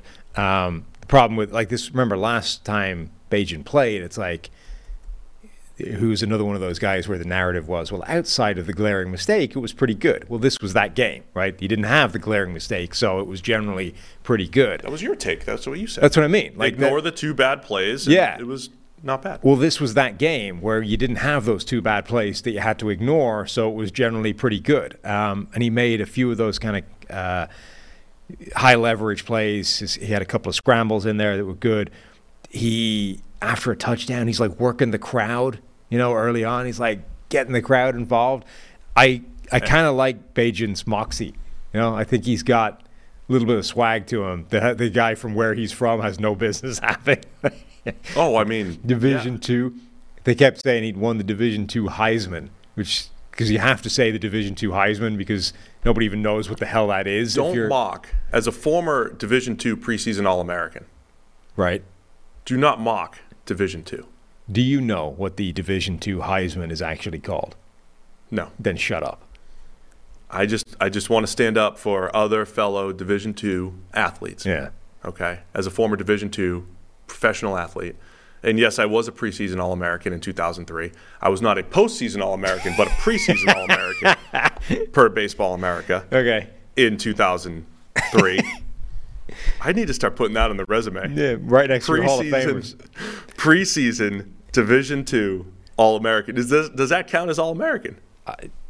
What the hell do I know? I got to find that. It's in an old Baseball America issue. I was very excited. Coming off a Division II World Series performance, and they were like, just pick the guy with the most wins on this team. We'll make him a preseason All-American. There it is. That was me. So I appreciate Bajan. You got to have some moxie if you're a Division II player. Yeah. Right? Last year at this team, he's just playing D2 games. You know? Winning the D2 Heisman that nobody knows Winning what the it D2 Heisman. I think our guy Thor Nystrom too said something like, you know, in the playoffs you sacked like 8 times and got wrecked in the D2 playoffs or whatever. Did he win? I don't remember. I was winning games here in the NFL. Deontay Foreman had a great game. I wanted to highlight, Foreman and then Darrington Evans. I mean, 3rd and 4th string basically, right? You don't have Khalil Herbert. You don't have Roschon Johnson. And, you know, you just never know when Deontay Foreman's going to look like he did 5 years ago. Yeah. And looking Or really even last year. I mean, he had a few of those games last year. He did have some of those games last year. You never know when they're going to pop up. So, impressive all-around win by the Bears. Shout out to Jaquan Brisker as well with a really nice game for the Bears at safety. Flying downhill, making plays in the pass game and the run game. And Gervin Dexter with a good game. Yeah. So and Tyree Wilson. I want to highlight all the non-model guys. Go ahead. Tyree Wilson update. Gets his first career sack. It was on a Hail Mary attempt. Yes, by Nathan Peterman. Oh, by Peterman. Yeah. How bad is Bajan's arm that Peterman is the... He seems to be didn't he get a Hail Mary attempt last year or the year before from, again, same idea, like the designated Hail Mary guy? Does Peterman have like a weirdly insane arm that I'm not aware of? No, I think what's happening is there's an inside joke around the NFL where Peterman's career stat line is so bad. They were like, let's get him out there for the Hail Mary. Can he average an interception every other throw? Can we get to where Nathan Peterman's career stat? Somebody, this is why these shows go long. The entire league is colluding to ensure that Nathan Peterman's passer rating just stays at 0 for his entire career. He has this is good stuff, Sam. He has a career passer. So his career passer rating is 39.4. Well, okay. How about that? Yeah. 4 touchdowns, 13 picks. Ouch. In his career. Somebody out there is throwing Peterman in there for the chuckles. But we actually need interceptions because just incomplete passes is going to actually raise his passer rating. It's true. Yeah. Had he just thrown the ball away, the passer rating would have gone up. Would have gone up. Yeah. So anyway, Peterman is like running to the left and just spends his life trying to wait for this pass to manufacture, and by the time he actually gets it out of his hand, he got sacked by Tyree Wilson. That was our friend Josh Dubow from the AP. Tyree Wilson had been the only top 10 draft defensive lineman / edge rusher in the last 15 years with 0 quarterback hits, 0 sacks, and 0 tackles for loss in the first 6 games of his career. Wow. And he's the first round pick to catch that many strays, 6 straight weeks on the PFF NFL podcast. I mean, non-model guy. Well, you have to highlight the non-model guys. We pointed this out to Trev, right? Like when you rocked up there and put him like 127th in I heard you talking your about it, big board, and we were like, no, you can't. That's too far. That's too bad. You can't do that. You're making us look silly. Maybe he is the 127th best player in the draft. He turned the corner, got the sack yesterday. Oh, yeah. Good win. Other crazy stat in this draft, or other crazy stat in this game, and I don't know how far this pushed. This was just one of those graphics that pops up on the screen during the game. Max Crosby had played 233 consecutive defensive snaps, which apparently is the longest streak in the NFL among defensive linemen since at least 2016. You know what the last player to do that was? Chandler Jones. No, Olivier Vernon. Olivier Vernon, huh? Had 280 back in 2016. Impressive. That's insane. 233 or 280 consecutive snaps from a defensive lineman is bananas. Yeah, at a position that usually rotates.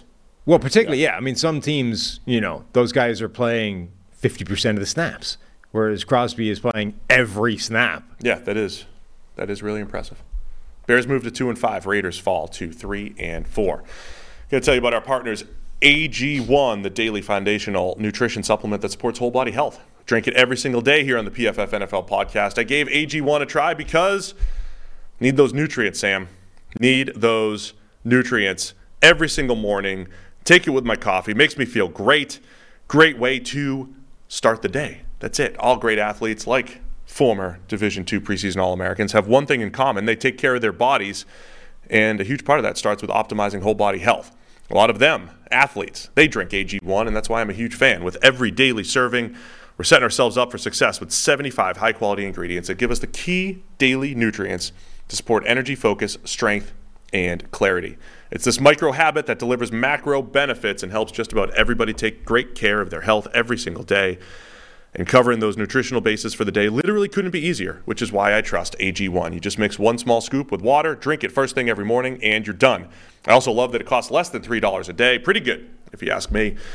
It's a really daily effective habit with high-quality sourced ingredients, a win-win for all of us here on the PFF NFL podcast. If a comprehensive solution is what you need from your supplement routine, then try AG1 and get a free 1-year supply of vitamin D and 5 free AG1 travel packs with your first purchase.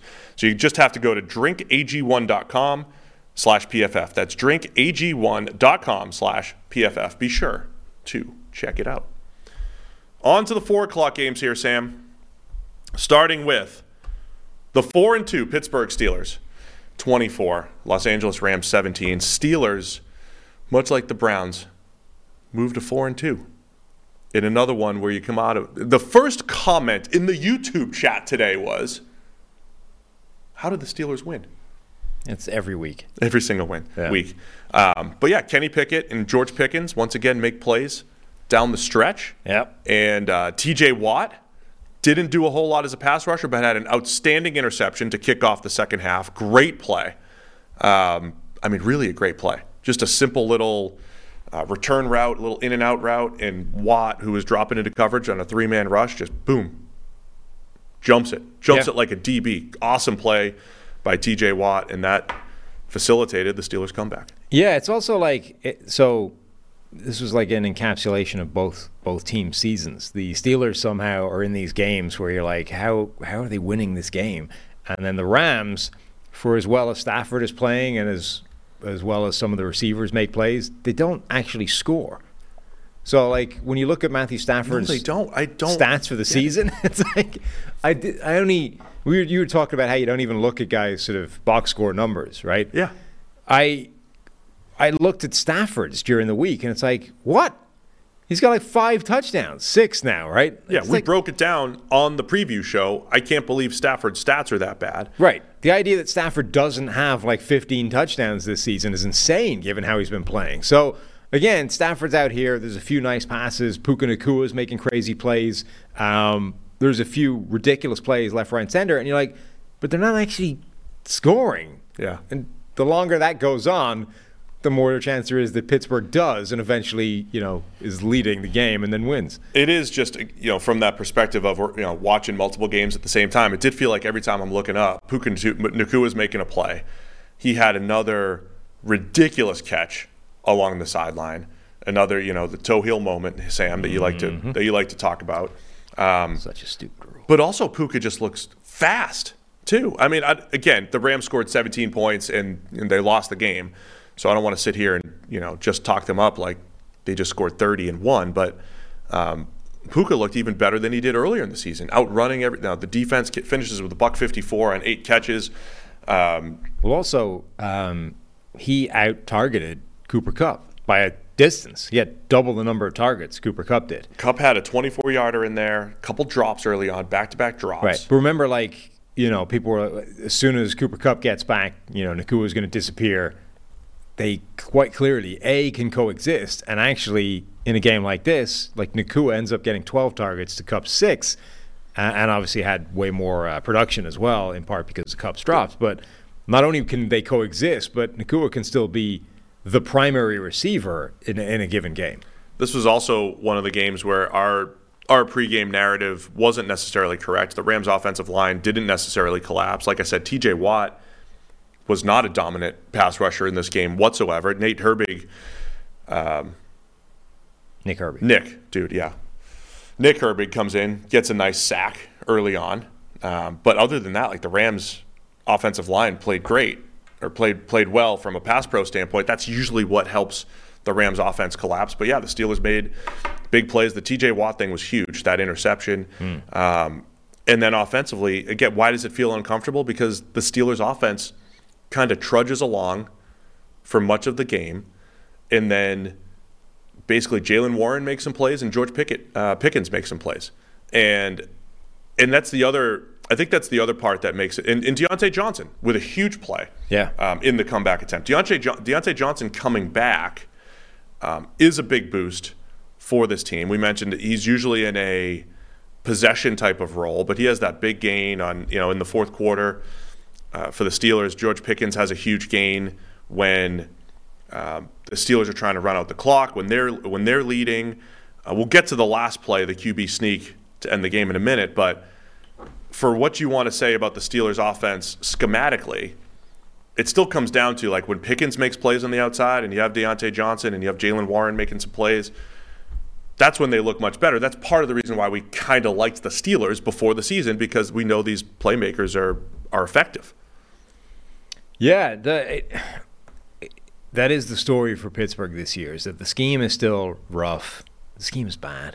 But they do have a really good collection of playmakers, and they're deep as well. Like, okay, sometimes these guys don't look great when players are missing, or they're sort of artificially high on the depth chart or the pecking order relative to where they should be. But like Connor Hayward made some plays in this game as well, and when they've got Pickens, Hayward, Deontay Johnson, Najee Harris is still a good player, Jaylen Warren, Calvin Austin barely played in this game, but we've seen the plays that he can make earlier in the season. This is a good collection of talented playmakers that can cause real problems for anybody, and they can overcome bad scheme. Like, they can just win one-on-one. There are schemes out there that don't put their players in a particularly good position, but basically just go, this is what we do, go out there and beat your guy. And that's kind of what the Steelers are asking these guys to do, and they're good enough to get that done sometimes. But when it works, it looks good because they're able to just, like, George Pickens is a beast when the ball goes in his general direction. And even in this game, like, he ends up with over 100 yards and makes a few plays. He was really close to making another couple as well. Yeah. And Pickens, he looks faster, a little bit quicker this year as well. He's not just a contested catch guy this year. Remember, he started off terrible with the contested catches, but it's back, right? And what are the big plays the Steelers had? Back shoulder to Pickens. Pickett makes a great throw up the seam to Pickens with about 3 minutes left in the fourth quarter. Under pressure, gets the ball to him. And I mentioned that Deontay Johnson play, beginning of the fourth quarter, Pickett hits him, and Deontay Johnson runs away from the defense for a 39-yarder. And that was when the Steelers only had 10 points, right? So they're down 17-10. Deontay Johnson makes the big play, gets them into range. Jaylen Warren finds the end zone. So, yeah, to me, the story is Steelers playmakers make some plays, and they did just enough defensively to take Kupp out of the game. Puka Nacua got his, but the Rams are the team that's starting to look decent on paper as far as Stafford, his playmakers, the way Stafford's throwing the ball. But to your point, they're not able to find the end zone whatsoever. And then the final sequence of the game, Steelers go for it. There was a lot of these, Sam. There was a lot of these. Where just were before that, though? So it's 3rd and 8. He took a shot to Deontay Johnson. Witherspoon breaks it up, and they call pass interference on it, which looked like a pretty weak pass interference call. I thought that was a really bad pass interference call. Yeah. Anyway, that's basically the game, that first down. But then Deontay Johnson gets flagged for taunting on that pass interference call, which makes it, now it's an offsetting call. Now it's a do-over, and it doesn't count. They went from game's basically done, you just got a first down through pass interference, to it's offsetting penalties, we do 3rd and 8 all over again. That is one of the worst penalties you will see anybody commit in the course of an NFL season. So they go for it again, 3rd and 8. They only pick up 7, and now you're in that 4th and 1 situation where you decide, do we go for it, try and pick up the first down and end the game. Where do they need to get to? I'm trying to rewatch this play. So Pickett goes QB sneak. At this time, the Rams have no timeouts. So it's 2:24 left in the fourth quarter. So the Steelers are in this position, which we see a lot during the week now, or during the, every single week. One play away from winning. It's right. 4th down. It wasn't in their own territory or anything. It was on the fringe of field goal range. It wasn't a crazy decision by Tomlin. It was pretty reasonable. And it looks like Pickett just falls straight down to the ground. He kind of looked short. Yeah. They called him short initially, right? I think so. And then they said, nope, got it. And the Rams couldn't challenge. Because the play clock, the game clock, goes down to 2 minutes, but the play itself was not inside of 2 minutes, so it's not an automatic challenge. And the Rams had no timeout, so they couldn't challenge it. He looked way short, and I couldn't work out whether the spot was bizarrely generous or the unofficial first down line on the TV was just way off, which you see every now and again, right? The yellow line, they've just got it drawn like half a yard in the wrong place. Right. I don't know if that was the case or if they gave him a bizarrely generous spot, but he went down like he did the Matthew Stafford sneak, right? Where the quarterback just kind of like drops instead of like burrowing forward. Yeah. It was terrible. It didn't look like he got it at all. And then somehow they gave him the first down. Game over. He got in the end zone on a sneak earlier. That was a sneak, right? The Pickett's earlier touchdown. Remember last year it was like, wow, the Steelers' offense is so good now they can sneak it. It added this whole new dimension because Kenny Pickett is a QB sneak guy. Big Ben would never do that. But yeah, this wasn't his best sneak, but apparently it still worked. So our preseason Steelers hype was correct, Sam. They're 4-2. The first sneak, by the way, kind of did a similar thing. Like his sneak technique appears to be to just kind of launch himself low, just generally throw yourself towards the B gap. He's got some spastic movements, a little spastic sneaker, but it worked. You should go watch his touchdown sneak. It's pretty funny. That's what. He's kind of like when Sam Howell runs. Let me go check it out again. Let's all watch it together. Let's all watch it, except nobody else. Except nobody can see it. And me. Yeah. When I was watching him yesterday, that did kind of come to mind. Like he's kind of crazy looking. It's not the best sneak technique in the world. In fact, it looks like he's been watching Matthew Stafford's sneak technique, which is the worst thing you could possibly do. What is that? Yeah. Yeah. It's not great. So the touchdown one, it was because who was it? Sayamalu actually makes a decent block on it. So I think he was he was waiting for contact and it wasn't there. He tried to throw his shoulder into a defensive tackle who didn't exist because the block was actually good. No, that was a good B gap sneak. This is why I'm saying you don't necessarily need the tush push, right? You have multiple sneak techniques. You can A gap it. If A's taken, you can go B. Well, remember, there was a period of time where Tom Brady was unstoppable just on the quarterback sneak. We didn't need this is what I'm saying. You have multiple techniques. Right. You can burrow on the goal line. You can go over the top. But wasn't there? You can go B gap, and if all of that's taken, you can run wide zone. That's your QB sneak package. The Eagles are running this thing at a 90% success rate, right? Wasn't Brady ahead of that for most of his career, just in terms of regular quarterback sneaks? Nobody was campaigning to ban the quarterback sneak just because Brady was unstoppable. Well, they want to ban this for injury purposes. No, that's what they're saying. They want to ban it. Nobody actually wants to ban it for injury purposes. Everyone wants to ban it because the Eagles are too good at it. Because it's boring. It's boring. We're going to dress this up as Football a safety players don't concern. like rugby. We're going to dress this up as a safety concern. But really, the problem is we don't like that the Eagles are doing it and we don't like the play. All right. Seattle Seahawks 20, Arizona Cardinals 10. Seahawks cover the spread. We go to 4-2. By the way, as of right now, I think I have 2 wins on the week, maybe 1. That's not great. This was like a last year throwback. This was my only win. This is why it comes up. I think this is the only game I picked correct. I might have 1 win this entire week, but you have 3. Yeah, and then Harry has 7. There were a lot of games that didn't make any freaking sense. Yeah, there were. Seattle 20-10. They moved to 4-2. Cardinals move to 1-6. Mm-hmm. Got away from them in the second half again. It did. It was a classic Cardinals game. They got down early, and then they fought back. No, we're not going quietly into the night. Yeah.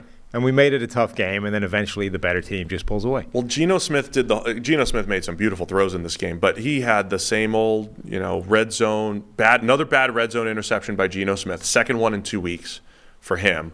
After not throwing one last year, despite leading the league in turnover-worthy plays in the red zone. But, like I said, Geno also had some nice plays in here. Jake Bobo with that beautiful touchdown that was in the end zone on a contested catch. Jackson Smith and Jigba with a touchdown in there as well. So you started to get some rookie contributions from the Seahawks passing attack. Bobo over Starling Thomas, the 5th, right? 4th, 5th? I think he's the 5th. 5th? Yes. Was like an undrafted free agent bowl. I love it. taking place down there.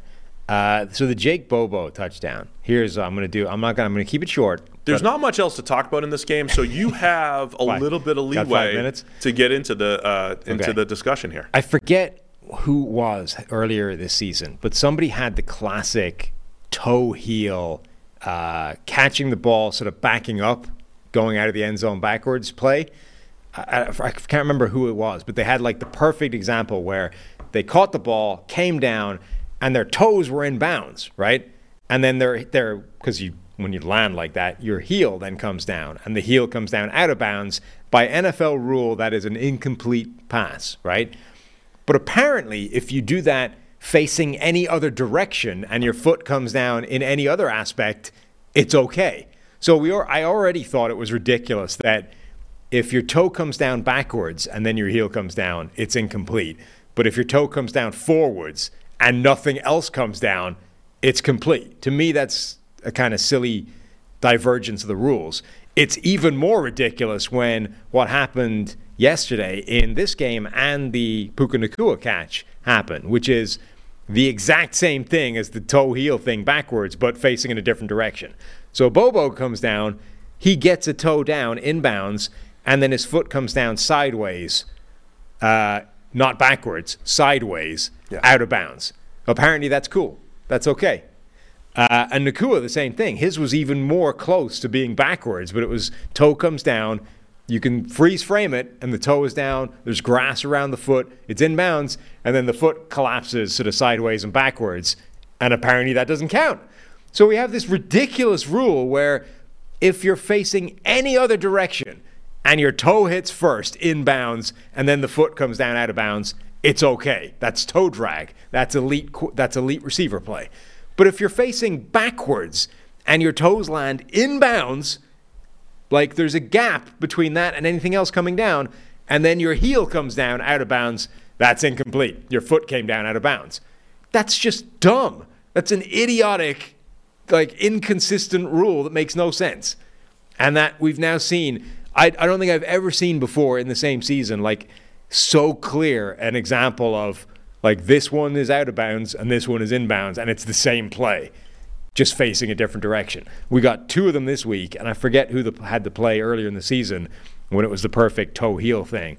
But I was kind of surprised that both these plays stood on replay. They both looked at him, and they were like, nope, that's good.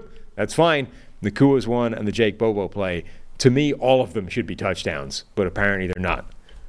Well explained, Sam. I mean, I think the way you just explained it, it's clear as day. You have been able to explain the ability to distinguish between what a touchdown is or what a catch is and what a catch isn't. So the fact that we have clear and defined rules tells me it's fine. We have clear and defined rules. But the rules are dumb. Yeah. They shouldn't be like that. You disagree with the rules? The rule, it should be if a part of your foot to establish, being in bounds comes down and it's in the end zone and there's nothing out of bounds, it should be a touchdown. The fact that your heel subsequently comes down out of bounds is irrelevant, as clearly demonstrated by the fact that it is on this play. If the heel was something that made you, all of your foot needs to be down in bounds. Number one, there would be no toe drag swag plays ever, which is dumb. And number two, plays like this would be illegal. Since they're not, how can you call it out of bounds when it happens going backwards? So you want to lean on the cool rule here again? Not even the cool rule. We already do this for every other play than the one that isn't called that way. It's just, it's a bizarre, dumb, illogical exception. Devin Witherspoon's still awesome. Yes. For the Seahawks. He is a throwback to late 90s, early 2000s corners, where those guys were hitting, were violent, aggressive, physical, in addition to being good cover guys. He reminds me of, players like Antoine Winfield, the original, the senior. He's that type of corner. Yeah, I don't like throwing Antoine Winfield comps around because he was unique, and I also gave Tyrann Mathieu that comp as well coming out. But yeah, Antoine Winfield, for those who don't remember, he could play outside, but then when he found his home in the slot, he really was an extra linebacker there. And so Witherspoon so far this year has played outside. He's played in the slot. He has a 90 run defense grade this year. Which is very Winfield. Which is very Winfield-like. And that's because Witherspoon loves to hit. Yes. And what you described in the draft process is his anticipation to be in the right place. But that's the thing. The thing that separated Winfield from even other physical corners at the time is I don't know how many times I've seen a defense where the physical tone setter was a cornerback. You know, usually that's a linebacker or a defensive lineman or a Cam Chancellor safety, like the guy who makes that hit that sort of gets everybody jazzed and gets like the defense, you know, headed in the right direction is very rarely a corner. Winfield was the physical tone setter of that Vikings defense. He would shut down like the screen game or anything short or runs to his side of the field. At corner, he was the guy that would stuff them. That's what Witherspoon does. Like Witherspoon is making these hits that get everybody on defense going wild because they're nuts. Witherspoon had an interception negated in the end zone. And that was, you know, the explosive play, the big hits and everything you're talking about. This was just a really nice zone play where he just read it and caught the underthrow, ends up getting negated. But, yeah, he was flying around, making plays, breaking up passes. And as we mentioned, gets dirty in the run game. You can blitz him. Witherspoon, outstanding once again for the Seahawks. The Barbarian had a punt return fumble recovery. No sacks in a while, though. No sacks. Well, look, you gotta when things aren't going your way as a pass rusher, you gotta lean back on your special teams, you know, expertise. Yes, of course. Yeah, as much as I complain about the rules thing, the Jake Bobo catch, by the way, was spectacular. Give some kudos credit to that. That was awesome. The Josh Dobbs scored a touchdown, I think, on a run where this drives me nuts from defenders. Like the plays where they just hit people rather than tackle. Like he scored a touchdown where I think he gained 10 more yards because Tariq Woolen just tried to shoulder charge him. You're like, that's not going to tackle most NFL players because they can bounce. Like if you don't actually wrap and try and bring the guy to the ground, and by the way, there's no reason not to in this scenario. The only reason to not try and wrap and tackle the guy is if you're going for like a punch on the ball and trying to spring it loose, or the hit is going to blast him out of bounds. But if you're just like hitting him in the open field with room to run, there's a pretty good chance that he's just going to bounce off your hit because you don't weigh, 280 pounds. You're not like LT out there. You're not going to deliver the kind of hit that's going to like completely decleat him. And if he stays on his feet, you've just given up a touchdown rather than setting him up first and goal from the 10. It is interesting the difference. Remember last year at this time, Tariq Woolen had a bunch of interceptions, a whole bunch of big plays as a 6'4", long, athletic corner. And people wanted to put him in the Sauce Gardner Defensive Rookie of the Year conversation. And honestly, one of the things that kept him out of there was his missed tackles, Woolen. Missed tackles and the way he played the run. Kind of the opposite of what we just talked about Devin Witherspoon. Obviously, a corner's number one role is playing coverage. But because we're grading every player on every play, you do kind of highlight those. They show up in the grade, and Woolen has never really been a great run defender. But Witherspoon is just an all-around force so far for the Seahawks. It's actually a worse play than I thought it was now that I've just watched it again. He hits him at the 15-yard line, and he actually has to deliberately avoid tackling him. Like he's coming in from the side with a perfect angle to just two arms round, wrap tackle. Josh Dobbs is down at the 15-yard line. Instead, he actually turns himself away from Dobbs to be able to lead in and try and shoulder him, which actually punts him past Quandre Diggs, the safety, who then misses a tackle as well. It's just terrible defense. Like remember, we were talking about Winfield a minute ago. Like Antoine Winfield makes a simple wrap tackle. Everyone's like, see, good run defender, solid play. And the defense now has a chance to make a stand on, from the 15-yard line in the red zone. Instead, because Tariq Woolen just tries to shoulder bump him out of the way, it's a touchdown. You good now? Yeah. Hate plays like that. Hate it. Just tackle the guy. Don't hit him. Tackle. Was it worth 5 minutes? Yes. All right, cool. Denver Broncos 19, Green Bay Packers 17. Broncos, another 1-5 team, moving to 2-5 with the win. Packers fall to 2-4. Mm-hmm. Broncos defense. Look, I I said for the preview show here, the Broncos defense was historically bad, and there's two ways of looking at that. On one hand, we're chasing history. On the other hand, it can't be that bad the whole time. And so the Broncos defense played much better in this game.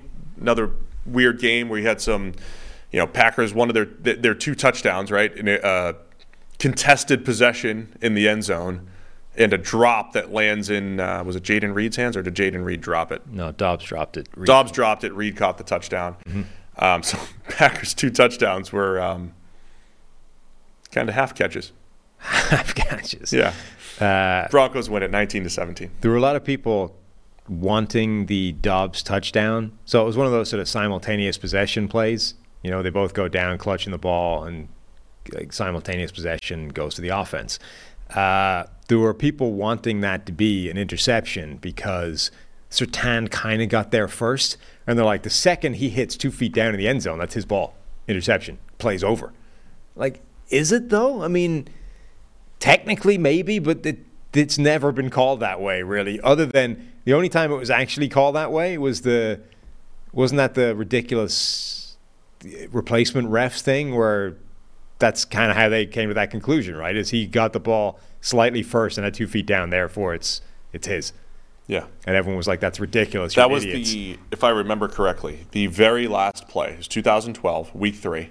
It was the very last play of the replacement refs. Yes, this is what ended the replacement refs thing. They did 3 that's weeks how of bad it. the call was. They may have missed a field goal, good, call the night before in Patriots-Ravens, I think it was. And then Monday Night Football, everybody's watching. They do the contested possession thing, and by Tuesday or Wednesday, all right, refs are back. Yeah. So I don't think you tend to see it called that way, even if technically that might be true. I think this was the right call, simultaneous possession, offensive touchdown. So it was a strange game where we'd been kind of saying before that this group by the Packers are so inexperienced and not necessarily amazing across the board that they're all making mistakes and they can't really overcome those mistakes collectively. Well, they did in a couple of plays. Romeo Dobbs drops the ball, Jaden Reed catches it. Yeah. So he overcame the mistake of his teammate, but it still wasn't enough to win the game overall. Yeah, I mean, you just feel – so I see Packers fans kind of complaining about the lack of experience. And I think when we did our preview shows for the season and after seeing Green Bay in person, you could see why maybe a year from now the Packers offense is really intriguing. Because, Jaden Reed has some playmaking ability, and Luke Musgrave is a big-bodied tight end who can move. And, look, Romeo Dobbs is just – I don't know what to do with Dobbs because he's just an inconsistent football player, but you certainly see the ability, right? You see the body control. You see just a great feel for the position sometimes, and then other times it's dropping passes, and it's just not there. And Christian Watson, as much as I'm blinded by speed and big playability, how many times is Christian Watson just not in the right place at the right time? I thought he really screwed Jordan Love on an interception on the Monday Night Football game against the Raiders, where the subtle parts of receiver where you're just not working back to the ball, or you're not running the route at the right angle or at the right depth. Christian Watson has some of that, as much as, hey man, when he gets behind the defense, he's creating big play opportunities. All of those guys are in year 1 or 2.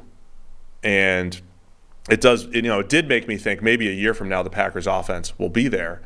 And I think we're starting to see some of those growing pains over these last few weeks for the Packers after a really exciting start to the season, weeks 1 and 2.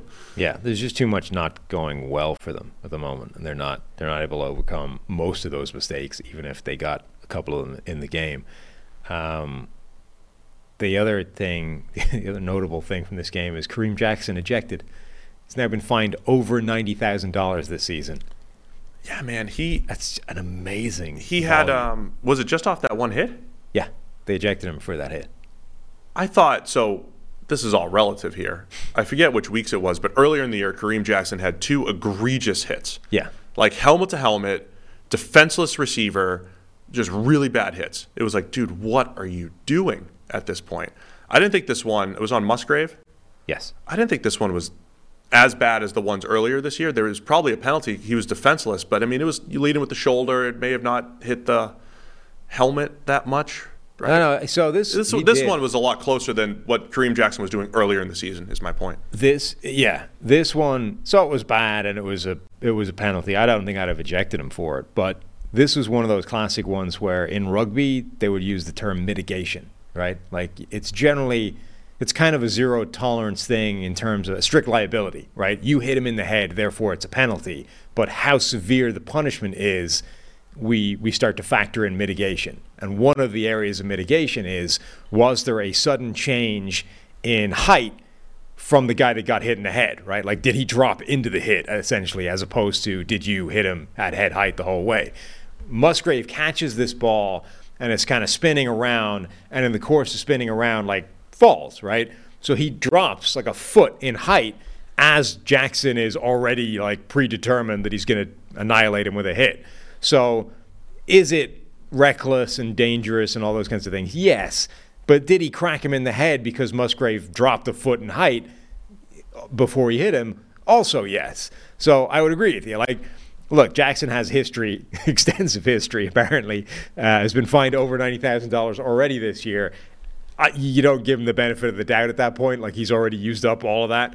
But this was far from the worst thing he's done this year.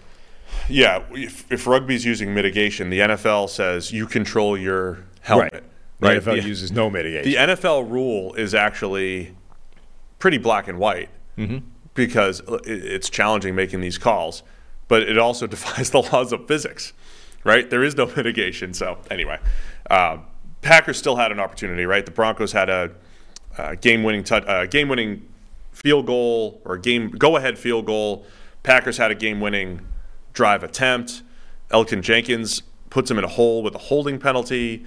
2nd and 20, Jordan Love misses a pass, and then it's 3rd and 20, and Love just kind of heaves it up. Terrible interception. I mean, it was, but it's also 3rd and 20. Now, I'm watching the play. What else do you have there? I think the fourth quarter comeback stat as a whole, like, I kind of like it because it does talk a little bit about game flow, and there's some luck involved, but game flow and taking chances properly and everything. On 3rd and 20, like, Love has a short side of the field out route for probably 10 that probably gets you into like a 4th and 10, 4th and 8 type of situation. And then you didn't have to make this play yet.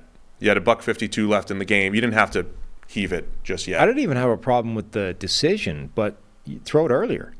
Like, it's kind of open. He's got a route that's going to run. Like, the guy he's trying to beat is the other safety, not the one that picks it off, right?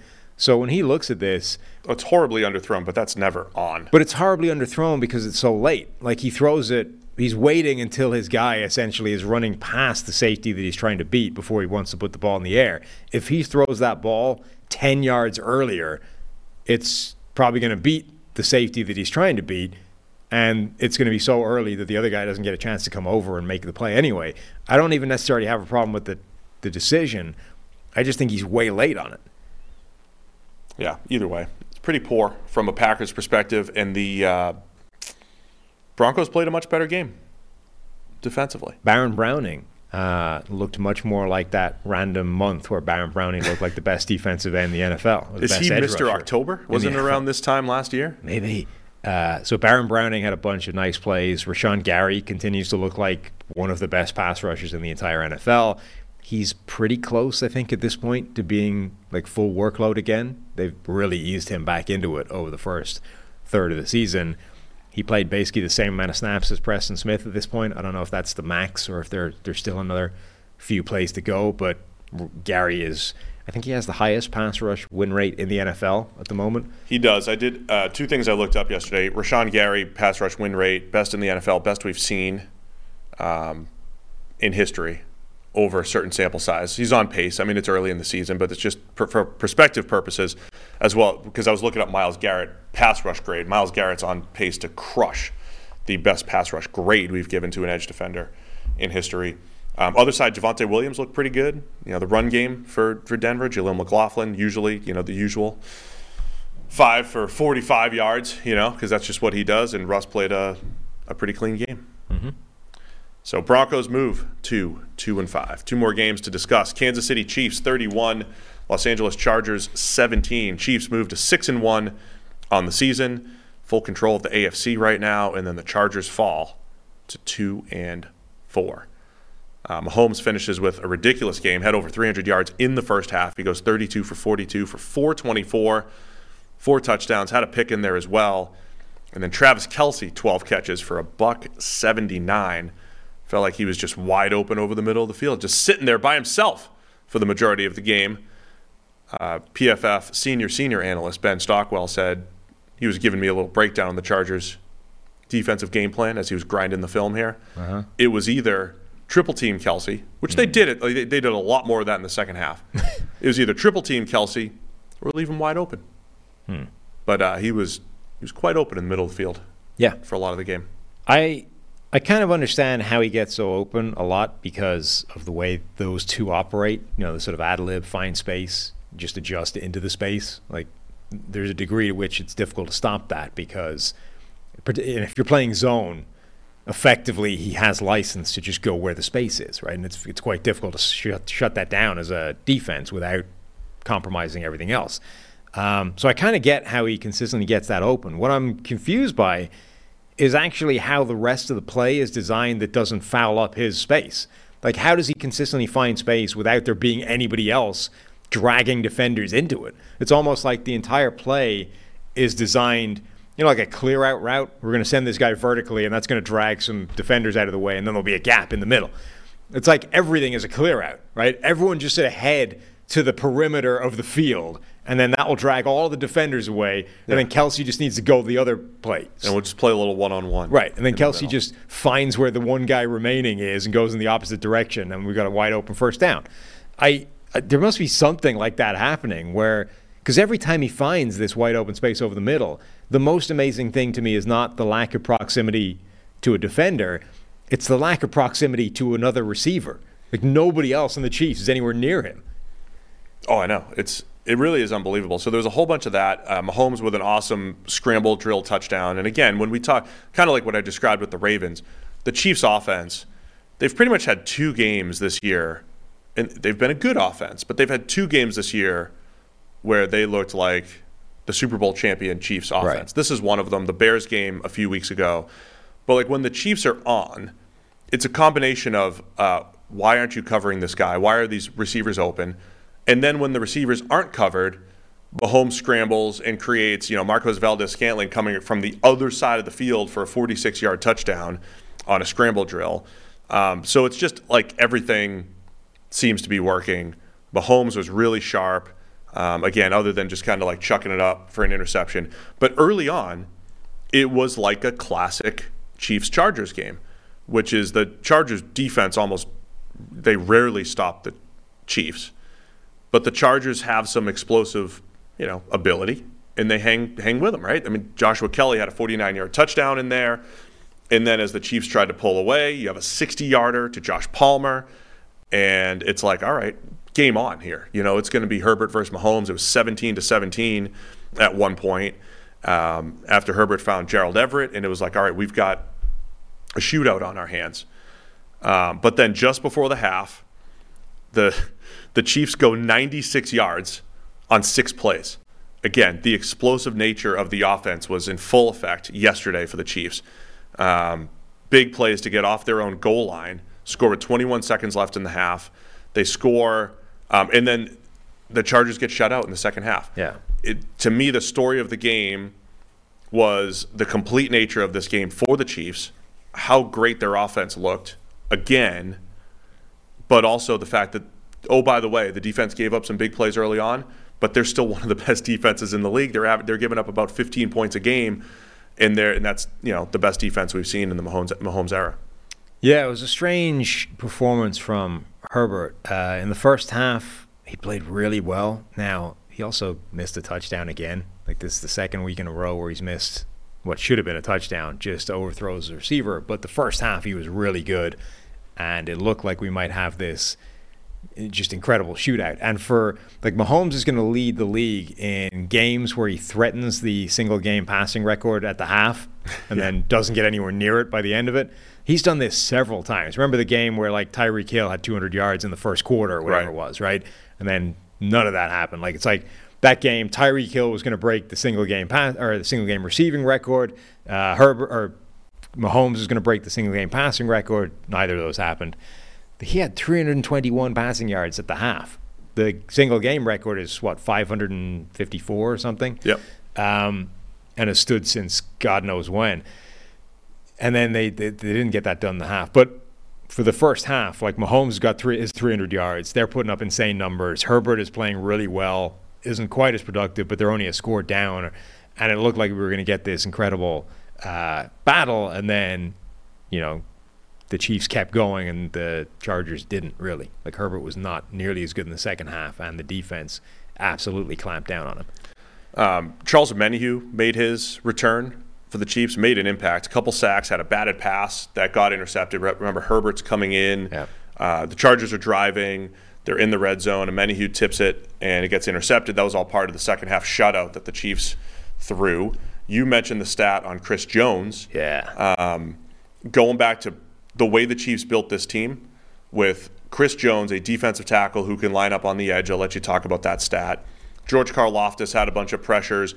Charles Omenihu comes back off suspension. Remember, he was my Tyree Wilson comp from a body type standpoint. Big and long. He can win inside. He can win outside.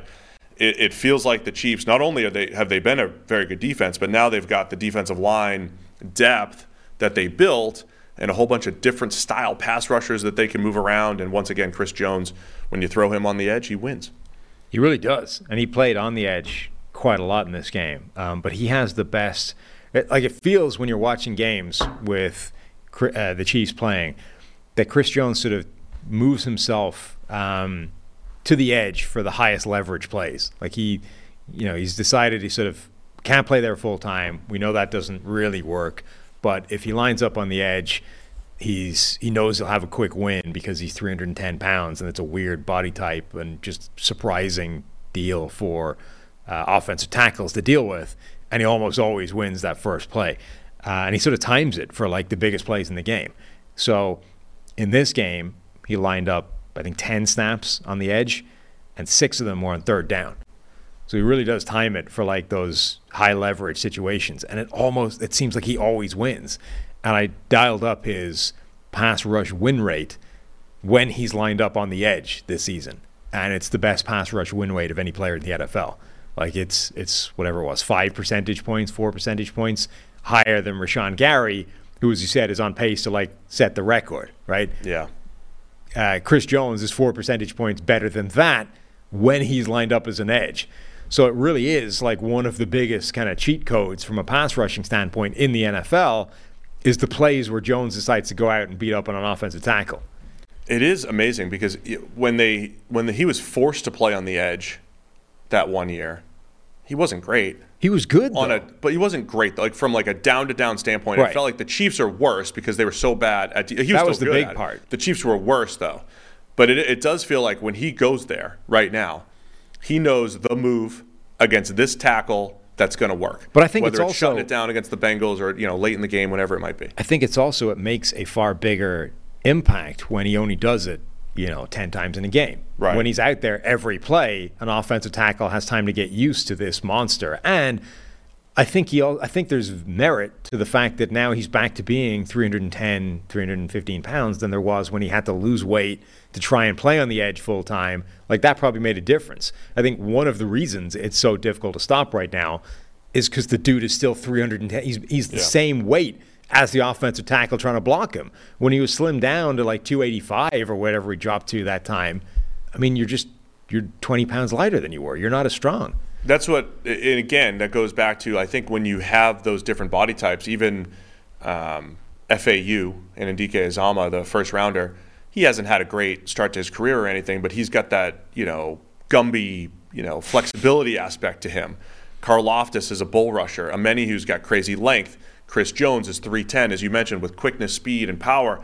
If you're an offensive tackle, remember when we talked to a Mitchell Schwartz or a Joe Thomas on the show, how much they have to study their opposing pass rushers. So when you're not going up against one guy, you're going up against 3 or 4 different rushers, different body types, that is a fascinating, difficult task for a tackle, and the Chiefs are exploiting it. So on the season, almost 80% of his snaps on the edge are lined up, or are on third and fourth down. And on just third and fourth down, now look, we're getting into pretty small sample sizes at this point, so take the numbers with a grain of salt. But on third and fourth down, his pass rush win rate is 39%. It goes up even higher. Like every single element of this, the more high leverage the situation, the more likely it is that Chris Jones is going to win. I don't know if this is one of those regress to the mean or like the Chiefs found something type of deals. I think they found something. Yeah. Now, it may regress to the mean anyway, but like I'm not saying he will be the most destructive pass rusher that we've ever seen if he continues doing this. But I do think that we found an element where he is more successful and more dangerous doing this than just rushing from the interior randomly, again. Like actually moving outside in high leverage situations seems to make a difference. Chargers offense, I do believe, and Tony Romo did mention this, that they do miss Mike Williams. So you have a game like Josh Palmer had a fantastic game with 5 catches for $133, but it does feel this year where it's very fragile if, Keenan Allen heavy offense. You don't have that ability of when things are covered. And think about how many times I said that. The Ravens, there were plays where the Ravens were covered, but Lamar Jackson made a play. There were plays where the Chiefs were covered, right? The Chargers covered the Chiefs well, but Mahomes found a way to make a play. The Chargers' equivalent to that was everything's covered. Well, Mike Williams will catch one. He'll flip the field for us with a big play. They're missing that. And I really feel like that was a big part of, the inconsistency in the second half. If the Chiefs aren't busting a coverage for a 60-yarder, what do you have? They could give the extra attention to Keenan Allen. You don't have enough other weapons. Quentin Johnston had his 1 catch for 20. He doesn't have the same type of ball skills that Mike Williams has to just, catch those back shoulders or, go up and win at the catch point over and over again. Makes the Chargers offense feel a little fragile here. But they've fallen to 2-4, man. For the 15th straight year, they've disappointed me. Yeah. Still no real major impact from Joey Bosa. 28 pass rushes, 2 pressures. Yeah, it felt like Mahomes had a lot of – it is funny when you see – it felt like he had a lot of time and ability to navigate. He had that another crazy third and super long scramble for 20-plus yards, whatever, with 23-yarder. And then the next play, they played better in their gaps and everything. It is so difficult to figure out, do you want to rush him? Do you want to make sure he's not going to escape? And I think that helps the Chiefs' offensive line and their ability to block. Plus, the Chiefs' offensive line does a nice job kind of locking those guys up so you can let Mahomes navigate. And I thought the O-line played great for the Chiefs. They played great all around. Yeah. Probably their most complete game, I would say. Yeah, I mean, we sort of said, like, if you look at their season, there was that one game against against Chicago when, they were threatening to hang 70 on them the way the Dolphins just hung 70 on the Broncos before slowing down the second half. But like one game against terrible defense, we were like, this is the Chiefs we know and expect. Every other game, they kind of struggled on offense and really made it a grind. And this was the first one where that looked like the Chiefs again. Another element of that might be the, I think, steady emergence of Rashee Rice as maybe their best wide receiver. Marquez Valdes-Scantling had a big play for the first time in a while. Obviously, Travis Kelce was their number 1 guy.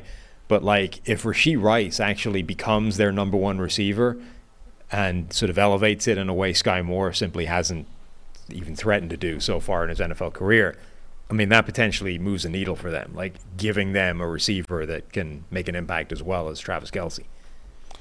All right, man, let's wrap it up. Is that every game? Make sure we didn't miss anything. Sunday Night Football, Philadelphia Eagles 31, Miami Dolphins 17. Eagles move to 6-1. Dolphins fall to 5-2. Jalen Hurts, a little banged up during the game, ends up with a knee brace on his left knee during the second half, but still. Was it that scramble that he got injured on? Because when he ran there, he looked like he was limping at the end of that. I feel like Hurts has just been hurt the whole year. Something looks off, but more specifically, he started limping on that scramble, yes. Yeah, but I don't know if that was, like, if he got hurt on that scramble or if he already been hurt and then it just, look, he's limping. Yeah, Hurts just feels like he's been playing banged up for the majority of the season, whatever it is. But yeah, he fought through it, man. Made some big throws.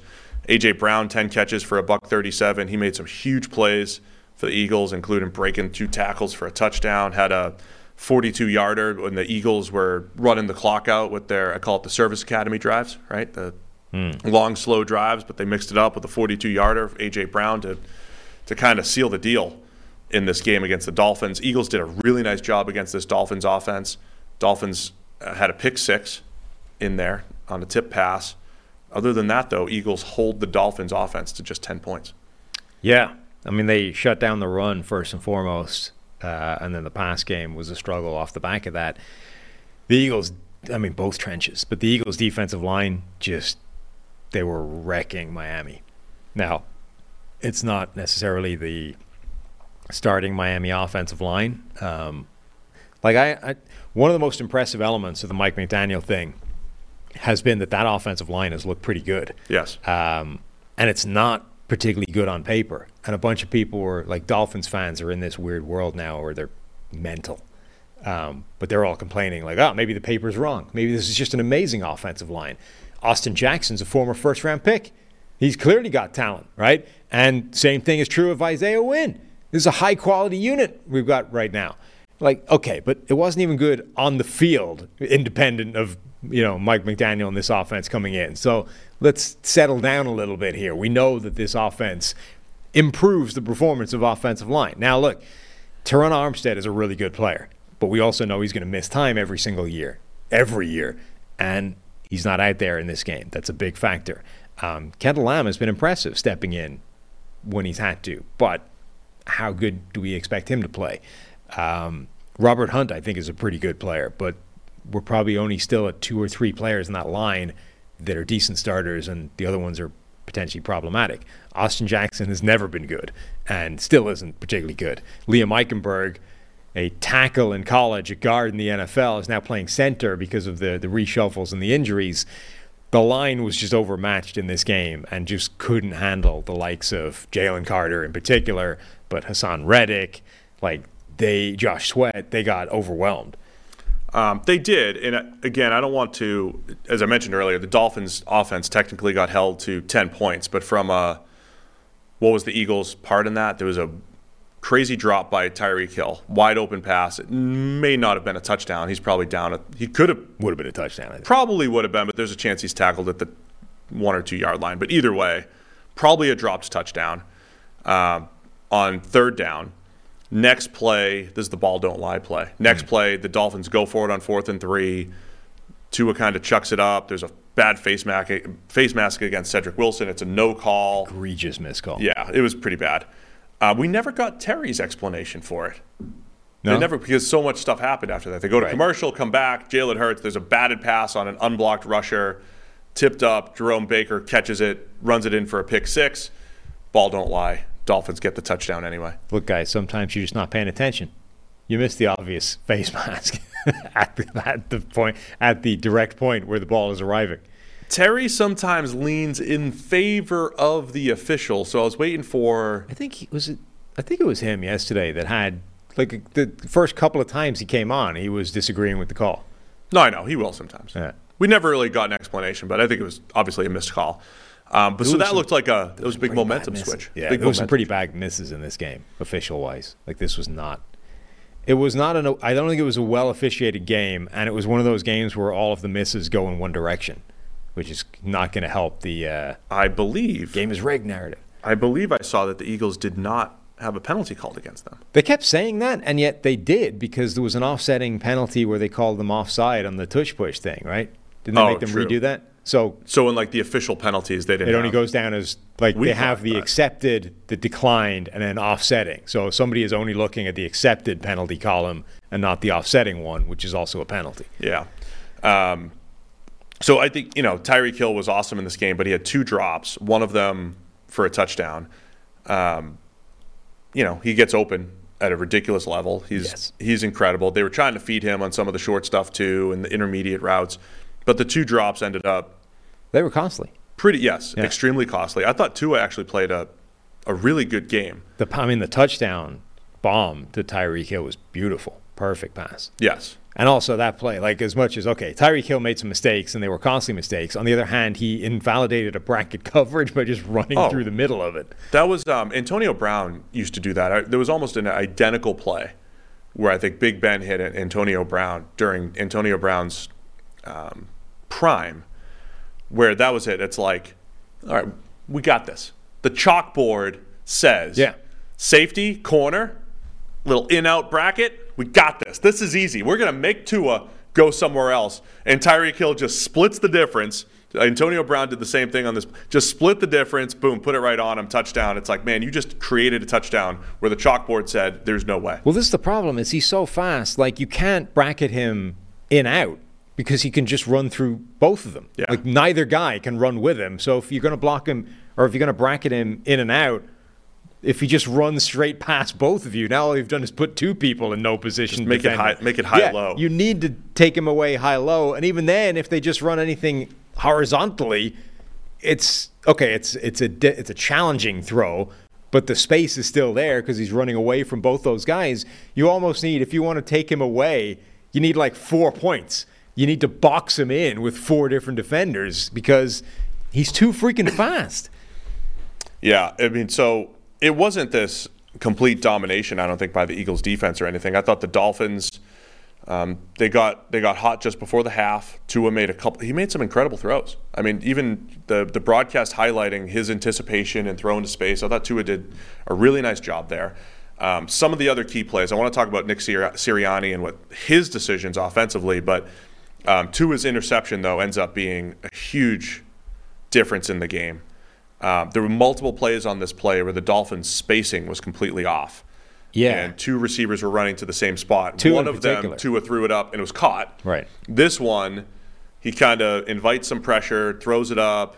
It gets picked off by Darius Slay. So it was basically like a wheel route to Raheem Mostert, covered by Zach Cunningham. There also may have been a little tackle there by Zach Cunningham on that play. But it's underthrown egregiously. Darius Slay was covering his receiver in the area, comes off the play, off his man to pick it off. There was some spacing issues with Miami, but also just a bad decision and bad throw by Tua. Yeah, I haven't seen the 2 plays side by side again, but they looked like almost the same play where the first time he completed it, Chris was talking about it on the broadcast, like this play doesn't make any sense. You're not supposed to run 2 receivers to basically the same place like that. And yet Tua kind of made it work anyway by just putting the ball where only his guy could get it. Now, the reason you're not supposed to have 2 receivers in broadly the same area is because of what happened on the second play, which is sometimes the second guy is going to bring a defender into the equation that you're not accounting for because you're targeting a different receiver, right? And if he's close enough, he can just make a play on the ball. Now, the first play, nobody saw it coming early enough to do that. But the second play, Darius Slay sees it and makes that play. And it's like, I don't understand. Okay, one time, sometimes a weird thing happens. A guy like Mostert looked like he was dealing with, aggressive press coverage or whatever, and you end up running to to a place you're not supposed to be because you've been driven there or whatever. But for it to happen twice in the same game is really strange. We need to find an explanation for that. Like, what the hell was happening on those plays? Yeah, Mostert was running out of the slot. It wasn't like a true wheel route from the backfield. But a lot of times, I don't know what's happening here. It looks like a switch release, and whoever's running, who's the outside receiver? Is that Waddle? Yeah, I think so. He runs more of a fade when he's probably supposed to run a post. So a lot of times what happens here is you have an option route, right? So it's a single high coverage. And if you have an option, a lot of times you have like a post corner type of option, and it's dependent on the safety. And you don't run it into the safety, you run it away from him. Or if the middle of the field's open, you run the post, right? So Waddle runs more of like a fade, which is right where Mostert's running his wheel. Right. And so, yeah, that's where, Darius Slay's got his eyes on the quarterback, peels off, catches the underthrows. Man, great ball skills by Slay to be able to catch that too. Those are that's one of those, like if he dropped it, probably you see guys drop those types of plays because he was able to get off his his drop and get to the ball pretty quickly. Really nice job securing it. Jordan Davis had a little pressure on the play as well. So yeah, that was a huge play in the game. 24-17, early Q4. It was 3rd and 8. Dolphins, I don't know if they were going to go for it or not on that play, but yeah, down 7, big interception there for the Eagles defense. On the other side, Nick Sirianni's decisions to go for it were a big part of the game here. They had 4th and 3 early on, probably a 40-something yard field goal opportunity. They go for it on 4th and 3. This wasn't 4th and inches. This wasn't brotherly shove, tush, push, double cheek push time. This was 4th and 3. Jalen Hurts breaks away from a sack, makes a great play to A.J. Brown to convert, and then that leads to a touchdown. So Nick Sirianni's reckless decision-making. Reckless if it doesn't work. His decision-making works, leads to a touchdown, and then late in the game, Eagles running the clock. They're up a score, up 7. There's a 3rd and whatever. A.J. Brown short of the sticks. It's 4th and 1. It's not inches. It's 4th and 1 plus. And they go for it in their own territory. The same stuff that people fire Brandon Staley for every single week. Nick Sirianni. But now the answer would be, well, Nick Sirianni has answers. Like, what's the difference? Well, Sirianni knows he has pretty much a cheat code on 4th and short. He knows he has a play that's going to work 90% of the time. So when you're looking at those conversion rates, like when you run the models, 4th and 1, I forget what the actual conversion rate is. It's probably 65, 70% though. And the Eagles are running this saying ours is 90, right? Ours is different. So maybe Sirianni won't get as much credit because he's got this, but that aggressiveness twice on that drive. Which, just for the record, by the way, is something analytics can take into account. You don't know how good our play is. Well, actually, we do. Right? How far do you think the range of that thing is now? Because it's not like, quarterback sneaks. It's like, for 4th and a half yard, we're good. If it's a full yard, it's a bit risky. You would run your confidence levels. I bet it's like inches, it's 95, but 98%. They're getting 4th close. and 1, it's 90%. 4th and 1.5, it's 80, and then 4th and 2, it might be 70. That's what I'm saying. This is getting pretty close to being like a legitimate 4th and 2 play.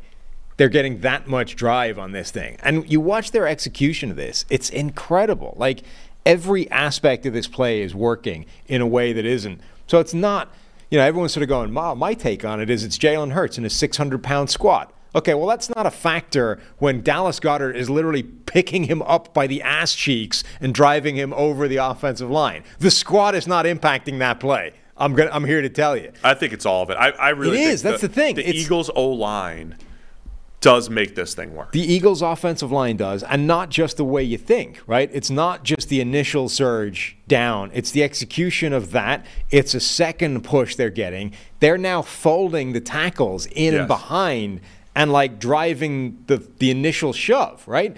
So like the touchdown play, Lane Johnson is now like folding back in and driving behind the interior of the offensive line, in addition to Goddard and whoever the other guy is driving Jalen Hurts from behind. It's all of it put together. Nobody else is doing that. Somebody else might have a really strong quarterback. Somebody else might have a really good interior offensive line. Somebody else might be executing the shove part correctly from behind. Nobody's doing all of it at the same time, in addition to those edge blockers sort of folding back in and driving the whole thing from behind. It is unstoppable right now from an Eagles point of view. And I honestly think, like I said, we're reaching the point where it's like a 4th and 2 play. And I can only imagine they're going to run that at some point. It does break the arithmetic on the arithmetic. I'm kind of sad they didn't. When they got down to like the 5-yard line late in the game, I kind of wanted to see them just run it 4 times. Just keep going. Yeah. We're at the 5. There's a couple minutes left. We're going to punch it in with this play that you all hate. Well, remember, you talked about Brady earlier in the show about his QB sneaks. Early in his career, because Brady played in the dark, many years ago. 1980s. Yes. Yeah. They used to run empty under center in the NFL. You never see that anymore, right? Empty under center. Somebody did it last week. Did they? I think so, yeah. Really? Yeah. Need split backs. Oh, maybe, was it Josh Norris called it out? He said? Yeah. Yeah, okay. And I was like, yeah, bring back split backs.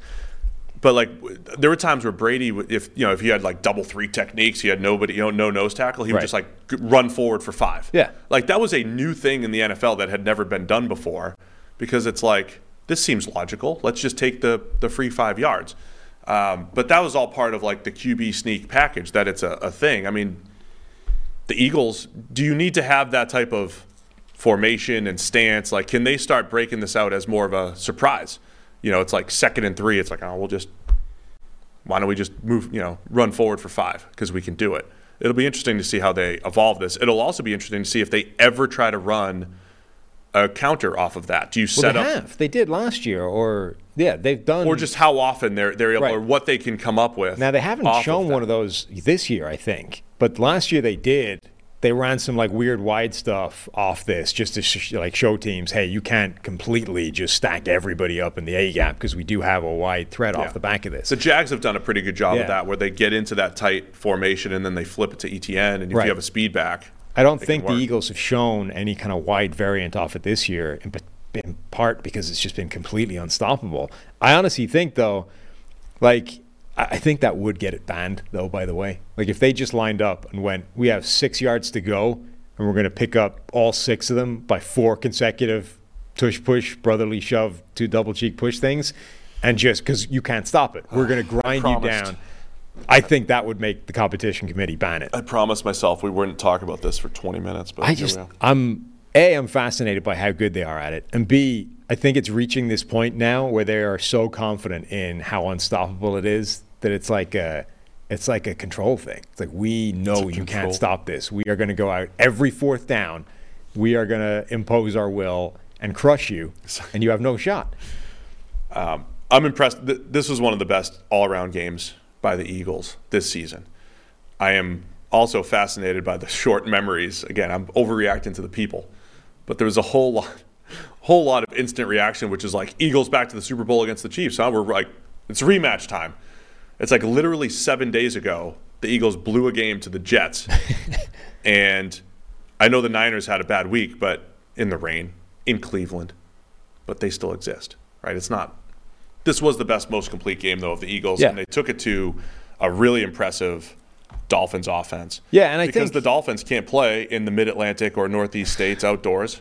You can't have both sides of this, right? You're either saying they didn't do that great a job against the Dolphins offense because they left some plays on the table, or you're saying the mid-temperatures of Philadelphia stifle this Miami offense. The temperatures affect the entire pass game. The weather factor affects the entire pass game.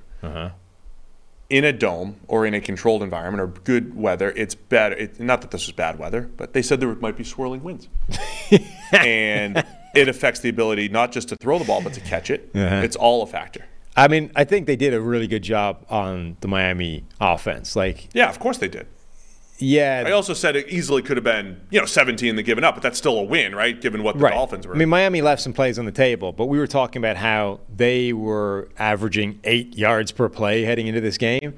They averaged 4.9 in this game. And even if you give them credit for the plays that they left on the table, right? Tyreek Hill catches that pass and scores, they're still not getting anywhere near 8. I mean, Philadelphia took at least 2 yards per play off this offense relative to anybody else, which raises the question, were Miami simply fraudulent all the time and a product of a terrible schedule? Oh, you went there, huh? I'm just asking the question. So they just beat up on some bad teams. Now you have to answer it, and you're the one that gets in trouble. I'm simply asking questions here. Maybe. This is why I think Tua played a better game, because in other games, you've got a little shovel pass, and you get some easier stuff. You get some more. The passes weren't as open. The windows were tighter. Right. And Tua made the throws. Very little in terms of the trickery worked. But again, was it the Patriot? Where did the Dolphins offense struggle the most? In New England, in Buffalo, in Philadelphia. It's not just outdoors but those are pretty decent defenses. Yeah. Right. So that is a fair question. I mean, we knew that the Dolphins they're not going to average 8. They're not going to average 8 yards per play the entire season. We know that's the case. Bold claim. But we've seen this in the past with, say, even a Greatest Show on Turf. I know they won a Super Bowl, but they ran into some good defenses and got shut down. or like an 07 Patriots or a 2013 Broncos, the best statistical offenses don't always win it, because sometimes the best stats come because you pile on against some bad teams. But in a one-game setting, can an Eagles defense take it to the Dolphins? Absolutely, and they did last night. How good is Jalen Carter? Oh, yeah, really good. Like, We've thrown you threw a Kevin Williams in his prime comp. He really does. Last night. He looks like Kevin Williams, like peak Kevin Williams. And Souza. Does anybody remember Kevin Williams? No. Souza, but one of the most, by the way, like bizarrely forgotten dominant players ever. Like, that dude was Hall of Fame caliber defensive lineman. Everyone's like, who's Kevin Williams now? But Souza, I think, was asking on Twitter, does that make Jordan Davis Pat Williams? Have the Eagles recreated the Williams wall with Georgia defensive tackles, Absolutely. and you have Jordan Davis inside as this like two-gap monster, while Jalen Carter over there, Kevin Williams, just ragdolling guards one-on-one and getting into the backfield immediately. There's a lot of similarities. Yes, absolutely. Jalen Carter still unblockable as a pass rusher, and I want to shout out Hassan Reddick, who only played 7 snaps against the run, but he played it at a 2015 Khalil Mack level, those 7 snaps against the run. So good job by Reddick. Not normally a great run defender, but he was blowing plays up early on yesterday. That was another little factor. I know Mostert ended up breaking a run or two, but early on the Dolphins had no rhythm because the Eagles did take away that running attack. It hasn't just been Tua in the passing attack, right? It's been they're averaging like 6 yards a pop in a whole bunch of games in the run game as well. That's the thing. The sort of trick plays that they dialed up, or not even the trick, just the sort of crazy misdirection stuff that was bringing guys wide the hell open with all. None of that was there yesterday. Like, the Eagles stopped that and sort of made Miami have their success in a much more conventional manner. And they had some success, but like that took a big part of that offense away. All right, man, it's time to wrap it up. We play to the number of games. Next week we'll have a full slate. We'll still end at 9:32. Just what we'll do every single week.